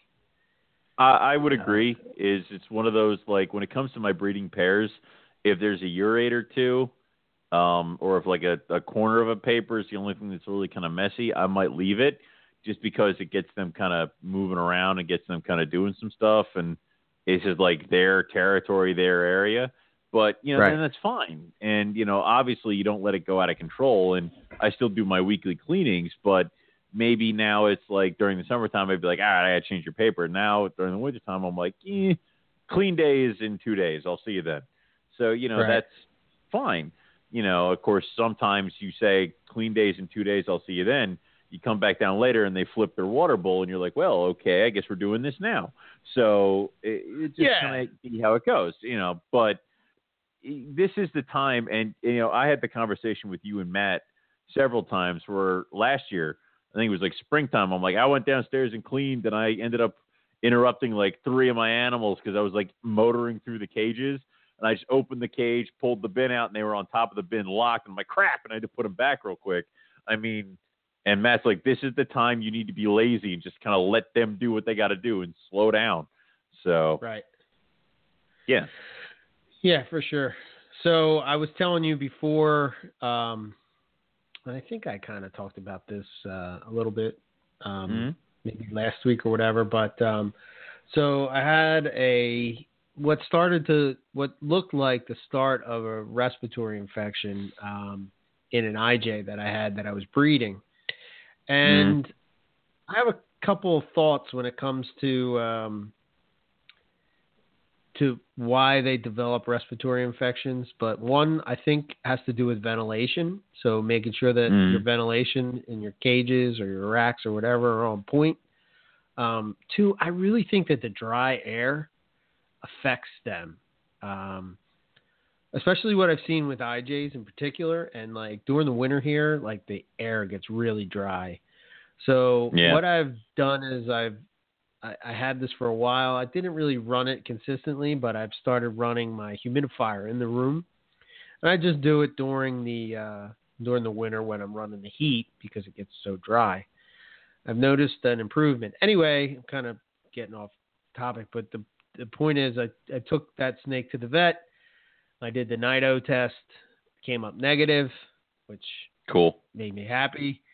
And a slight, they found some some bacteria. Forget what. Just very, very minor. But he still wanted me to treat. I can't remember the drug that he gave me because I kind of just picked it up really fast coming from work. But it's frozen. Do you know what that would be? Oh, yeah. Amikacin? Yeah, that might be it. Yeah, I mean, I think amikacin is normally frozen or something like that. But yeah, they you got to take it out like a half an hour before you inject it. Yeah. Well, if usually it's a really tiny bottle, and you can literally warm that up like just by holding it in your hand, and it'll melt quick. So yeah. So I have that and give him. I think I have like. I asked him. I said the signs have kind of disappeared. Should I still treat? Keep going. He still would. So that's always fun giving a snake a shot. That's the one thing that my wife helps me do. I was like, either you can hold the snake or you can give it the shot. You can do the needle. You pick your poison. Yeah. Yeah. Oh wait. Yeah, I have one as well that is he was getting clicky on me, so I put him in the incubator, and we're gonna see how he progresses in the next day or two, and then I might be doing the same thing you're doing. But he's a young one. He's a juvenile. He's actually brand new to the collection, so you have to kind of expect it. I think I've talked about this too, but like it's so.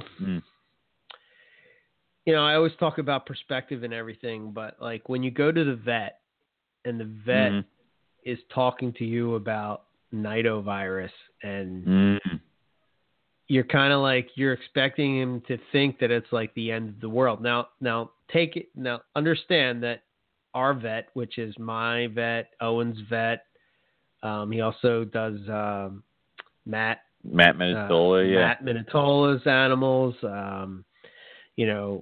basically everybody in the local Philadelphia area, I think pretty much with reptiles goes to Dr. D. And so he's like, his take on it was just very, I don't know. It just gave me a different perspective because he's just like, this, and it's kind of stuff that we've talked about, but he's like, I don't understand why everybody's so hype about this thing that's been around forever. And he's like, I don't want to tell you one way or the other, what to do, what not to do, blah, blah, blah. He was almost like trying to talk me out of getting the Nido test. And I was kind of like taken back by that. And, the thing of it was, he's like, if you had animals that were just kind of dropping dead for no reason, and you're coming to me and telling me that you have all these respiratory infections and whatnot, then I would probably say that, there's an issue. But like, I don't know. One or two. Yeah. Sporadically and a long time in between. Plus then there's also the thing of that, like, the second I see a whole bunch of phlegm and stuff, kind of is like oh, thank God it's just an RI. So, it's like there's that. Isn't that weird how? Like now I'm like, oh, good, you're coughing stuff up out of your lungs. That's nice. It's like, okay. Yeah. So, it is what it is. And like I said, with this guy, he's in the incubator. He's looking better already. He bit me on the face, which has never happened to me before. And it's annoying. Like, I used to give Jason Balin so much shit for getting nailed in the face, like at a show by a big female. And I got bit in the face by this tiny little, year and a half old. And I'm like, you little bastard. And he wouldn't let go either. So he's like on my cheek. And it's like, really? Never been bit in the face before and you're going to do this? So, yeah. Anyway. Speaking of face biters, white lips. Yes. Did you talk about your white lips? Breeding them this year? Or what's your... I haven't talked about breeding the white lips this year. I know we pulled the male out for that video thing that you had. With them this year, I tried something a little bit different because last year what I did with them, because this is like my second year having this pair, and I always thought they were wild caughts, and it turned out they were both captive born and bred animals. So now I'm a little bit even more intrigued. But last year they both have 4x2x2 cages, during the off season, mulched, big water bins, big hide boxes, and that's where they are. Last year, I just put the male in with the female in the 4-foot cage. And it didn't go well. There was some fighting. There was them being white lips. They bit each other a lot. It was weird. This year, I had the 6x2x2s built for the olive pythons. So when the olive pythons went together, I had an open 6-foot cage. So I literally took their mulch from both their cages, combined them, and wet them down like crazy, and then put them all in the 6-foot cage. Gave them a huge water bin that they could both curl up into, and then gave them the same exact hide box, but with dry mulch and moss in it. And that's what they have. I haven't had any fights. I haven't had any kind of aggression. They haven't really come at me. Like, they're inquisitive and they're hungry and they want me out of their cage. But last year they were like at the doors. They were like whipping around. They're just, a lot of times I either find them curled up together or on opposite ends of the cages. They were sharing the water. They were sharing the hide boxes. So I don't know. I haven't seen any locks, but I don't know. It's better than last year so far.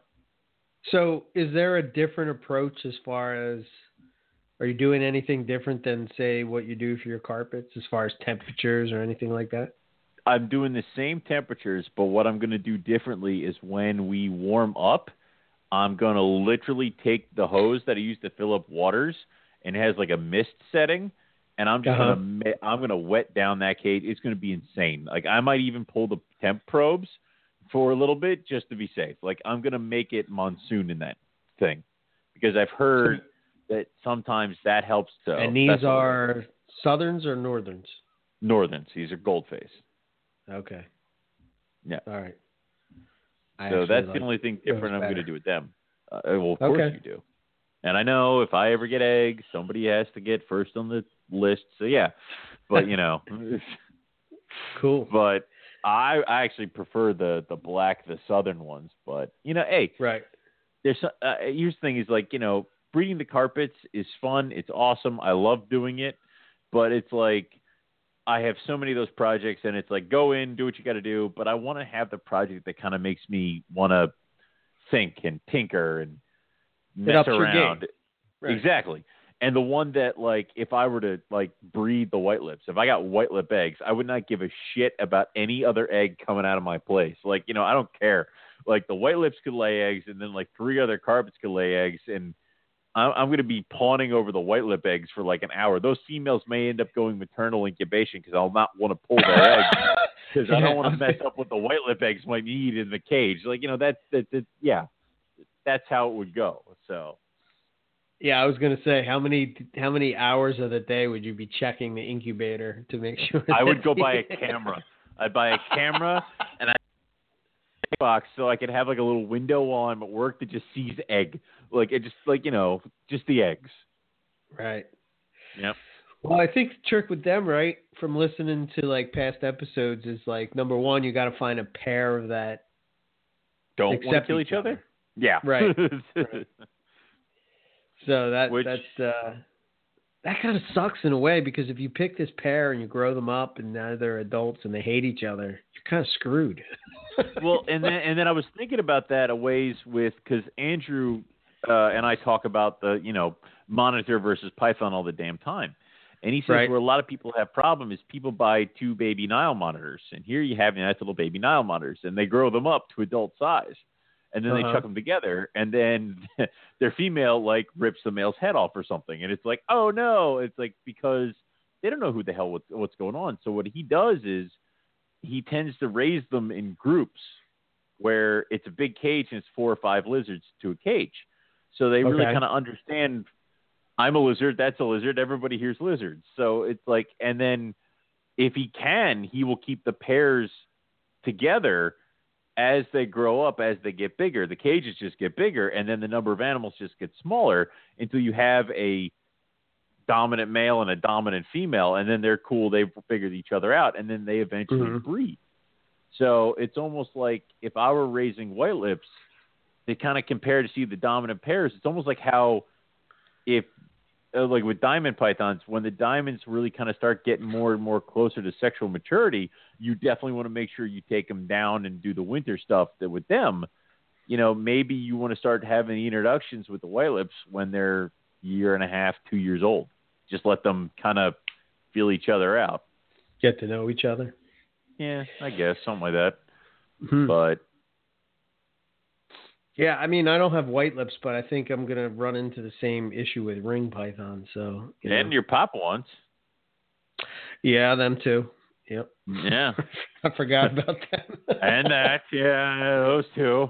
So, if any of those animals were to eat each other, your papa ones are like top of my list.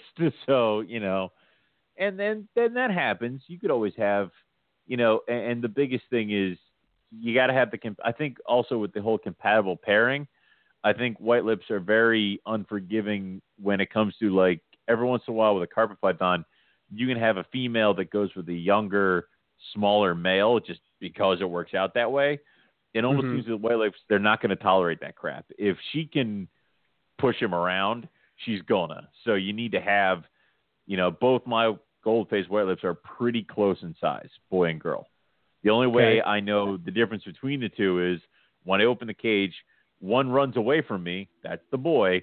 One comes at me, that's the girl. So, that's pretty much how we figure that out. So cool. Yeah. It's always exciting trying to figure out these new species, and it always makes for exciting times for sure. Well, I mean, we're doing this now, and we're talking about new species and exciting times like now.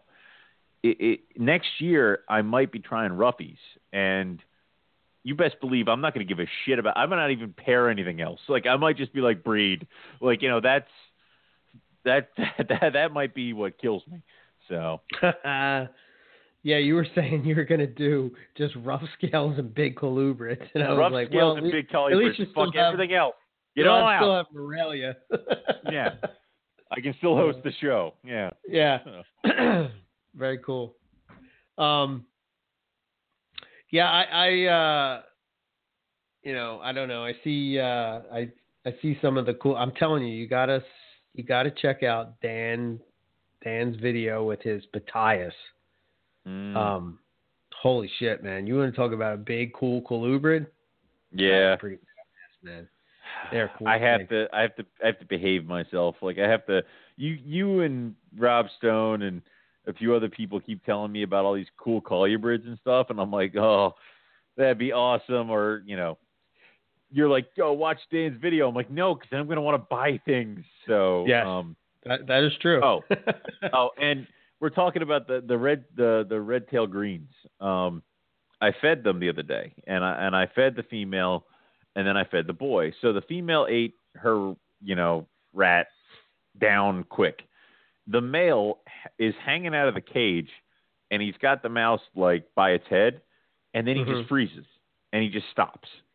And I'm like, all right. And every time I move, he looks like he's going to drop it. So I stop and I stop moving. I stop breathing. I just sit still. 15 minutes later, literally 15 minutes later, he's still hanging there with the mouse in his mouth. And I'm like, all right, this is getting really annoying. And then he finally starts eating it. So I'm like, all right, maybe big colubrids are stupid.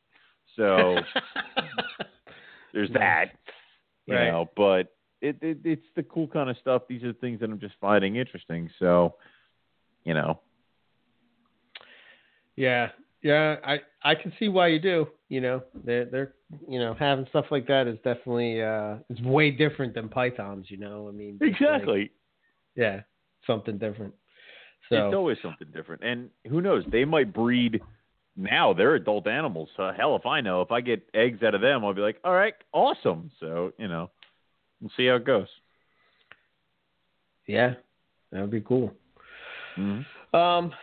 I guess to close out the show, the one thing that I had on the list to talk about was setting up babies, and I'll just run through what I do, and then I guess you can chime in if you do the same or whatever. But so basically, what I do is I wait for an egg to pip.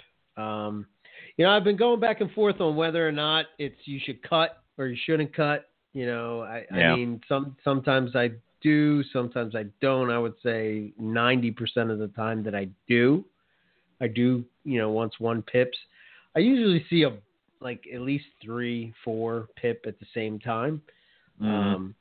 And then I kind of, if I just see one, I kind of hold off. I'd wait. If it's just one, I usually wait. Usually, if I ever see one animal pipping, it's because I went downstairs and I did my rounds in the morning before I leave for work, and I saw a nose popping out of an egg. And a lot of times with that, I will literally just close the egg box and walk away, because when I come home from work, there's 8 or 9 with their heads out. So that's less for me to do. And one thing that I did, and I made the mistake of doing this, and this was, I don't know, maybe 2015 or something like that. Maybe it was 2016. But I went and I saw a bunch pipping out of the egg, and I didn't cut them. But what had happened, for some reason, the one baby, which was very, very nice, just decided to take off out of the egg, and it wasn't ready to come out of the egg, and it actually ended up dying. So tore its umbilicus and shit. Yeah. So a tip that Rob told me was just lay a damp paper towel over top of the eggs, and it'll kind of make them feel a little more secure. I guess it kind of keeps them from running out. I guess if they see some big primate trying to rip them out of an egg or cut an egg, their instinct is to flee, and that would kind of chill them out, I guess. I don't know, but that's kind of something that I do. I don't think, in all the years that I've bred, I've only had that happen once, but once you have something like that happen once, then you sort of adopt these little things that people are like, why the hell do you do that?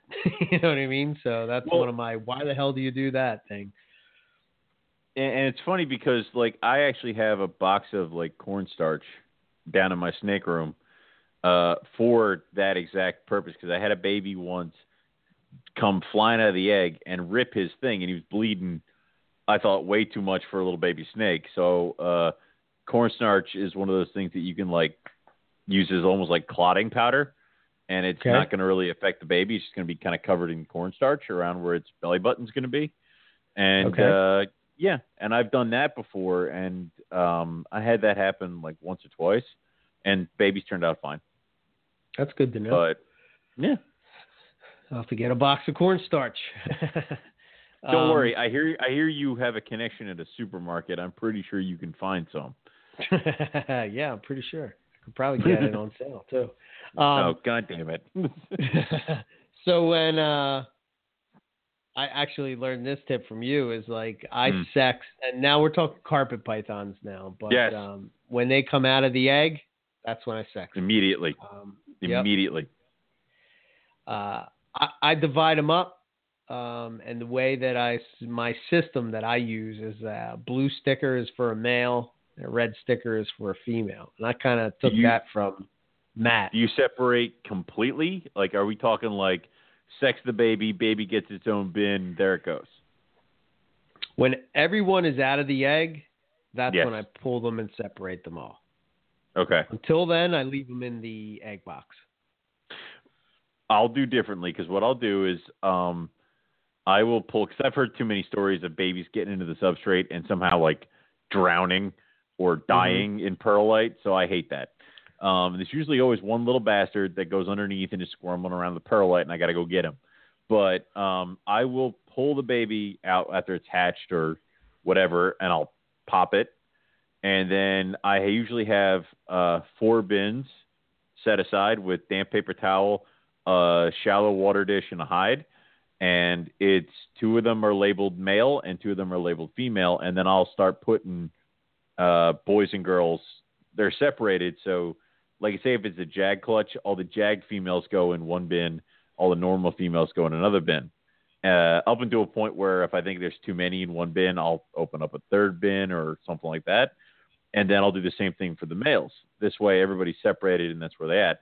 They usually stay like that on the damp paper towel with their siblings, or for like 2 days max, and then I'll separate them out because I don't want to leave them in there because I want to make sure that I catch everybody when they're going to shed because I want to know who has shed and who hasn't. So usually a day or two together in the damp paper towel, and then they're all separated out. That's when they get their numbers. That's when they get their cards. That's when they get their own little cage. That's when they get their assigned water bowl and hide box, and that's theirs until they get the hell out of here or until they outgrow it, and then there you go. So that's where they're at. So I'm curious with your coding system, like what's your strategy for coding animals? It's the parents' initials because that's why everything at my place has a goddamn name. Unless I do a breeding loan with you, then it's and then it's like sometimes yours have names and sometimes like they don't. So sometimes it's the name of the parent that belongs to me, followed by like your initials. So it'll be like, R-E-B, and then it's the year they were born, whether it's a male or female, and then their number. So like male 1 of the clutch, and then I usually do that all the way down, and then it's female start at like number 15 or 16, depending on how many boys there were. So that's what I do. This way, even with repeat pairings, the numbers are never the same. Because it's like I have this one from last year, but then I have these ones from this year. So it works out that way. Yeah, I've tweaked back and forth with different ways that I've done it. And I think the one that I like the best is what I do is basically I number. So if you would go on my website and you look at my breeding diaries, like each pairing has a number, right? And what I do is they have a number, but then like if they actually lay eggs, then it's a legit, that becomes the number. So like if even though this clutch was number 2 and they didn't lay eggs and clutch number 3 laid eggs, then clutch number 3 becomes clutch number 2, if that makes sense. So I use that number as to tell me what clutch it is. That way, I tried the name thing, and I tried using abbreviations as far as like what the morph was or like coast, you know what I mean? And it was just, I don't know, it just never. This is much easier. I've 1, 2, 3, 4, 5, 6, right? And then each baby gets a number. So you would be clutch number 1, baby number 1, what the sex is, and then the year. So that way, the reason I put the year is because just like you're saying, that it never repeats that number. So that last number will always be different. And that's kind of how I set it up, going forward. Seems to be the best way for me. Ours are pretty much the same way because it's like, I just substitute the names for pairing because it's like TT is Trinity Talon.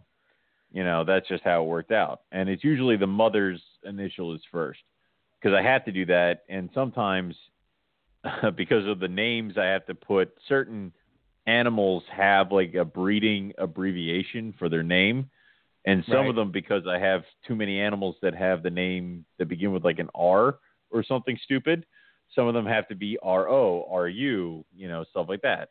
You have to just I wish I could get into, I always go back and forth with, I think it's such a great idea to name your snakes, and I do have certain snakes that are named, and it's like, okay, everybody knows Poison Ivy, everybody knows Molly Ringwald, and like all these ones that I have, V, and but it's like, I don't know, man. It's just there's just too many snakes to name. And dude, it's finally gotten to the point where I can't keep their names straight, like in my own collection. Yeah. Like it's gotten to that point now where I can't do it. Now it's not anything important.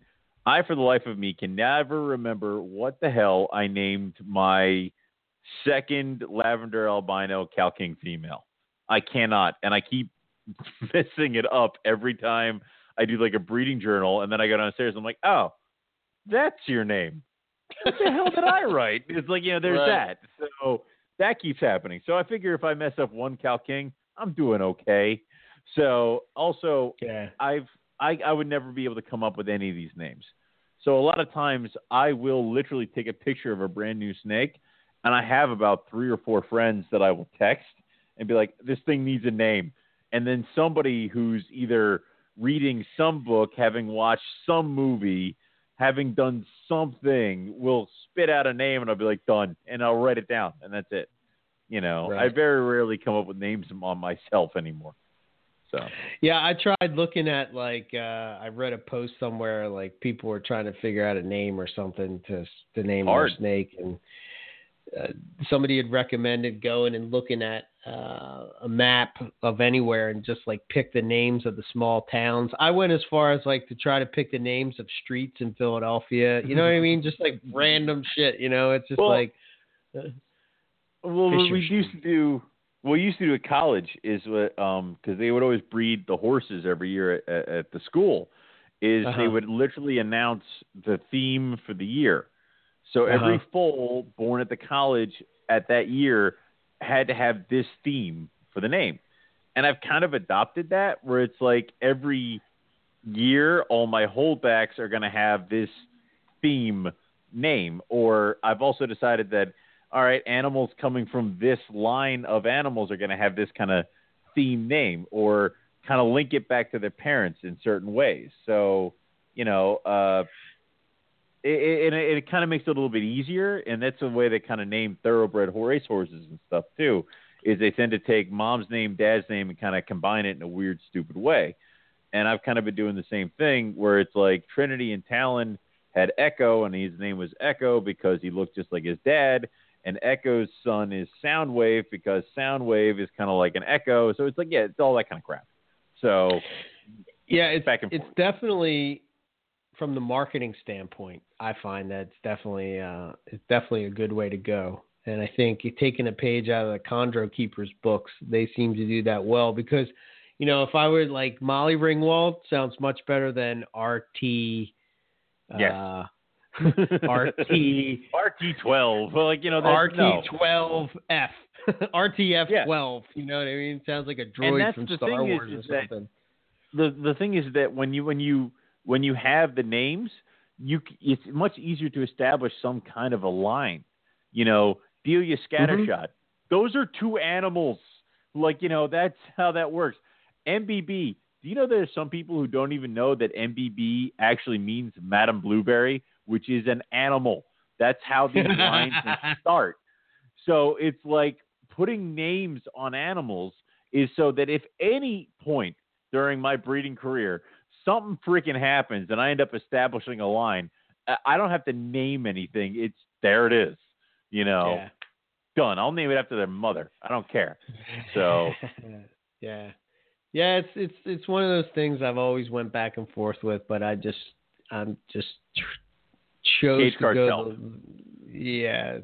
to go the direction of really not naming too much.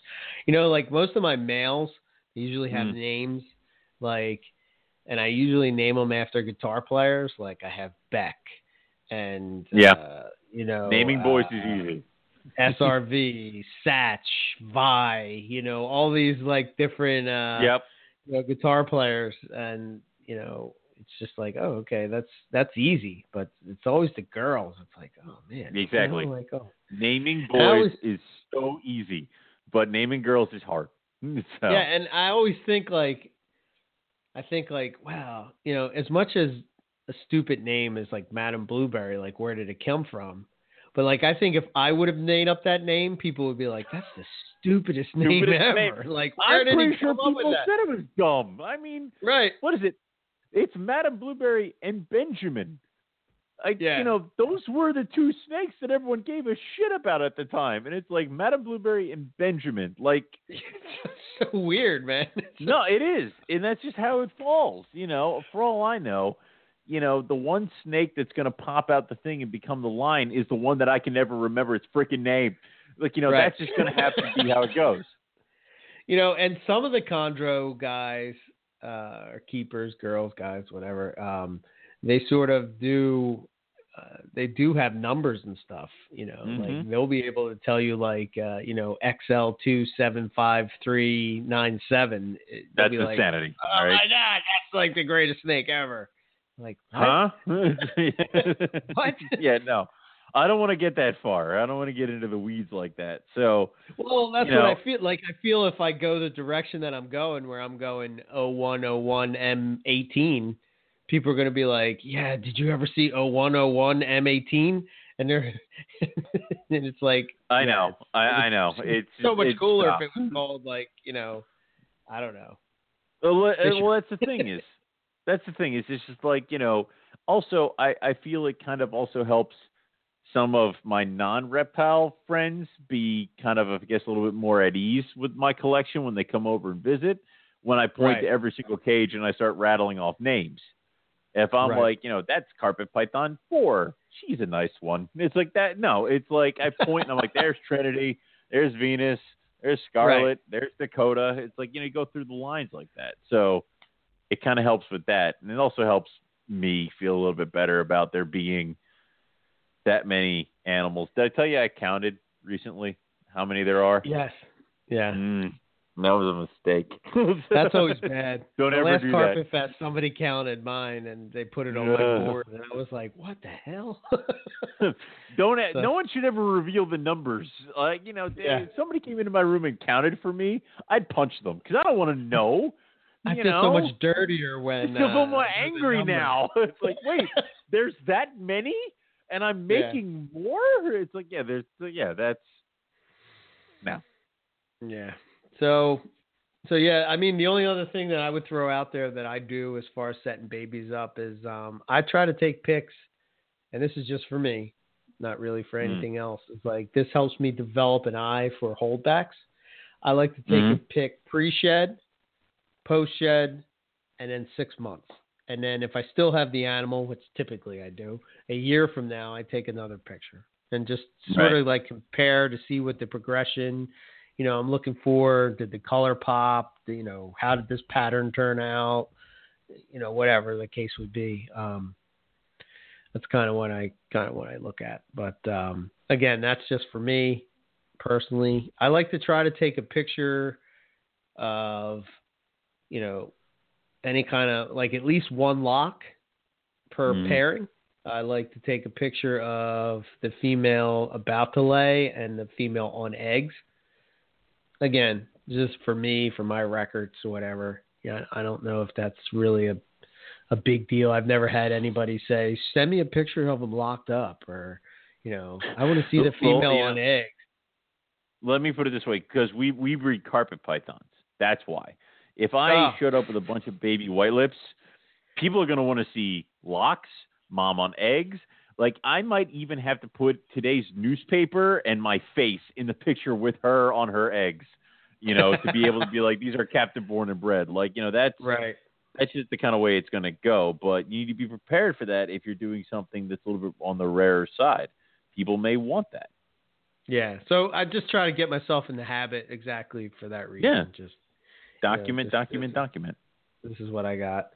And, we've talked about this too. It's like I kind of wait at least 2 weeks for them to even offer food. I don't even mess around with trying to feed them before that. No, I agree. And I go live right out the gate. That's what you and I differ again. Yeah, I've messed around with frozen thawed, and I only do it for like 3 feedings. I try to do hoppers or fuzzies or something like right in between that hopper fuzzy stage. You know what I mean? It's not like but that's where where they kind of pop like popcorn, like they're jumping all around. I think that stimulates the carpet to go. I had a hell of a time, and I've talked about this before, is like when I got those albinos, I just had a hell of a time getting them to go. And tried all the tricks, and it just seemed that worked the best. So I'm like, why am I even messing around with this? I'm just going to do this 3 times. I know I just, I got the girl that Matt goes to and just say, hey, get me, 20 hoppers, and I, do it that way. And then what I do, this is just for me, I put a green sticker on a tub. And again, I kind of took that from Matt. I don't know if he does it exactly that way, but that's kind of how I do it. I just put the green sticker on anything that's eaten. That way I know, like, okay, that ate that. So I can just kind of look at the rack and just kind of get a feel for, how are things progressing. And I don't know. I think the next question I would ask you is, like, when do you think it's good to sell? Like, when do you feel confident that animal is established? 10 feedings. You could 10. Okay. You shoot in a row. 10. Yep. Without refusal, right? Yes. I mean, I in think a row that's the thing that people kind of like sometimes get mixed up. They're like, yeah, it ate 10 times, but it didn't eat every time you offered food 10 times in a row. Yeah. That's and what you know what? shooting for, right? That's what I'm shooting for, 10 in a row. And here's the thing is, like, I do frozen thawed, and I have a cage card that actually breaks down dates and times. Right. So I can write down when they ate. And I'll try to keep track of their food intake, usually for about their first year of life. Like right now I have babies from last year. I'm not writing on their cards anymore. They've been eating steady for a year. They're fine. Like, whatever. But when it comes to little guys, I will try to keep on that. Don't have for a couple of weeks written down.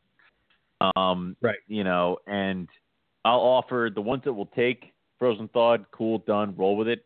But there is usually one or two that's a holdout for either live or, I think this year I had a really nice looking caramel that was not wanting to do live, not wanting to do frozen, ended up actually taking the head that I pulled off of one of the chicks that I was feeding the colubrids. So It was eating frozen thawed chick heads for probably almost its first year of life. And then I offered it a small mouse, and it took that. And now it's been on mice. So sometimes they're just tricky ones like that. So, but yeah, after 10 meals consistently, no refusals, that's it. They're ready to roll. I've even had animals that have taken the 10 meals and like never looked back, like kept going and kept eating. And then comparing them to their sibling that was reluctant or took breaks between, like, ate 3 meals and then skipped 2 and then ate 3 meals again. Looking at the two of them side by side, it is such a noticeable difference after maybe 2-3 months of where the one that has been consistently eating no problem, like through sheds every time offered, and the one that's sporadic, like that one, it almost looks like they're from 2 different clutches, 2 different years. If you look at it, it's insane. So. Right. Yeah. Interesting. Then they're ready to go get packed up to go to a show. And then it's terrifying for me taking a new clutch to a show the week after when it's time to feed. I'm like, oh God, please just eat. Just please eat. They do. Right. But. Yeah, it's, I think, like, I only usually do the one show, so by the time I'm headed out to Tinley, I don't. There's usually very well established and don't have to worry about that. But I get what you're saying. It's like if you were going to a show, like, even if it was once a quarter, you're like, oh my God, if I go, I could screw this all up, and then they won't eat or whatever, It's kind of why what I'll usually do is like Hamburg is the end of the month, so I'm gonna feed this Friday coming up, all the little guys, and then I'm gonna leave them alone. So they're not gonna eat all next week because I want them to be emptied out. I want them to be okay for the whole travel thing, and then I probably won't get around to feeding them until probably the Wednesday after the show. So they're all gonna be like ravenous. So. It's kind of like I want them to be nice and hungry, so they'll be like, I'm stressed out, but you know what? Give me that mouse. So, yeah, that's what I want. Okay. So, and then you and I got to talk because I might not be able to make it to October Tinley this year. Oh. Okay. Yeah. You can blame my brother. He's getting married. So. It's kind of important. Yeah. It's one of those things that my mother told me I could not miss under penalty of death. So yeah, we'll figure that out. Yeah, if you Why aren't you at your brother's wedding? I'm at a snake show. I'm at a snake show. She'd fly to Chicago. That might not go over well. She'd come get me. So, yeah, let's not do that.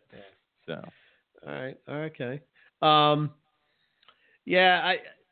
then for people that want to check out, I know we're cut off now or whatever, and we'll wrap it up. But I will throw out when I do the show notes, which I might not be able to get till tomorrow morning, but when I do the show notes, I definitely will put in the link to the YouTube video I did on setting up babies. Just my approach of actually setting up their tub, how I do that. That'll give you some ideas on how I do it, how I approach it. It's pretty straightforward, but still something that you can check out and reflect on and come up with what works for you. I mean, that's kind of what I think Owen did and what I did is like you take these little tidbits from people and you kind of adapt it into your own way of doing things. I think at the end of the day, babies of any type of snake or anything is a lot of work, and you want to do something that makes it as efficient as possible. And,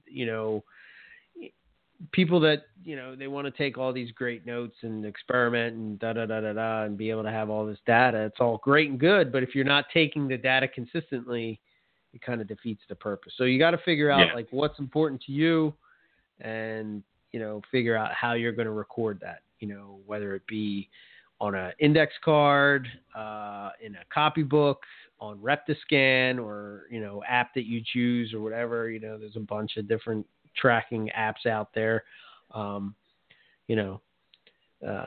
Anyways is great as long as you do it. I mean, I know some people that they just kind of like put little stickers on the tub and they mark up the sticker, and then when you get the snake, you get the sticker, and that's will show you what it's ate and when. So again, whatever works for you is the way to go. But just kind of look and see what people do and develop your own system. So that would be my best advice for setting up babies. So all right, I guess we'll wrap it up, call it a show. Next week we have Ari coming on. Cool. He just returned from Indonesia, and he's going to tell us all about it. That's awesome. I love those shows. Yeah. Yeah. His book is I think it's off getting printed as we speak. So. Oh my God. Cool. We're about to be bombarded with some awesome literature when it comes to herp related books and all. We got Pythons of the World Volume 3, Ari's book. That's some pretty cool stuff if you're into pythons and such. But I always like talking to Ari. He has some great stories, I'm sure. It looks like he lost about 20 pounds. Yeah, he's like, I think he did got he sick or die something. up there? I'm like, Jesus I don't Christ. know. Yeah. So I think he posted up a picture over in his Boland's group of him holding a baby Boland's python that was coming out of a nest, which I guess for him that must be an awesome feeling. There, peaked. I mean, that's awesome. Yeah. So it should be a good conversation and good show next week. Let's see. I guess that's it. Our website is MoreliaPythonRadio.com. Our email is info@MoreliaPythonRadio. We are nominated again for the radio show of the year. So if you like what we do, I would ask you to take a minute and go over and give us a vote. I don't know if we can do 3 years in a row, but we'll see. And it's voting every day. So go over and show some love. I think it's pretty cool what they do. Those guys do to try to show definitely try to give people that work hard in the hobby some kudos. And it's always good, no matter who you are or how humble you are. It's always good to hear somebody applaud your hard work, whether it's photography, radio shows, videos, YouTubes, breeding, whatever. It's always good to hear that your hard work is appreciated. So, go check it out on the Reptile Report. And then as far as myself, EB Morelia, ebmorelia.com. Now I'm really pushing towards just putting everything, now that I got this blog going. Yeah. I think I might just do it on my website, man, and just get away from Facebook altogether and just use Instagram to promote it. Do it. I'm almost like, I deleted off my phone, so I'm taking baby steps. For a while, what I did is I just pushed the podcast or the Facebook app all the way to the back, like the last screen. So I had to flip through it and to get to it. And I found myself flipping through it all the time to get to it. So now I just deleted it off altogether. And it actually is pretty good because I spend more time with things that matter rather than things that don't. So definitely. As far as my email, eric@ebmorelia.com. I'm doing YouTube videos, which, by the way, I got to get cracking on version 2 of the colubrid side. Yeah, of it's open those floodgates again. Yeah. Maybe I'll just do it for me and you, Owen. Yeah, who gives a shit? And then you guys get to see the rest of it. Yeah. Yeah. So. I just did a video for some new additions that I got, so check that out. And I do a blog. You can check out the blog. There's a link to it right on the front page of my website. I just post various things there and stuff about what's going on or some kind of morph history or something like that. So, so far so good. And that's all I got. So cool. What I got is you can go to rogue-reptiles.com. All the stuff we have for sale is up there. Also, you can go and give Rogue a like on Facebook.com. All the latest stuff we have there, breeding updates, as well as pictures and babies that are for sale, will be posted on both of those. As far as shows, I have one coming up, and that's not this coming weekend, but next weekend, the 24th in Hamburg, Pennsylvania. I have my table back, so I'm going to be set up probably behind Matt Minatola once again. And I'll be bringing a bunch of the animals as well as some cool stuff. Definitely stop by. We'd love to talk to you guys there. And that's all I got, and that's all we got for you guys tonight. So what we'll say is thank you all for listening, and we're going to catch you all back here for some more Morelia Python Radio.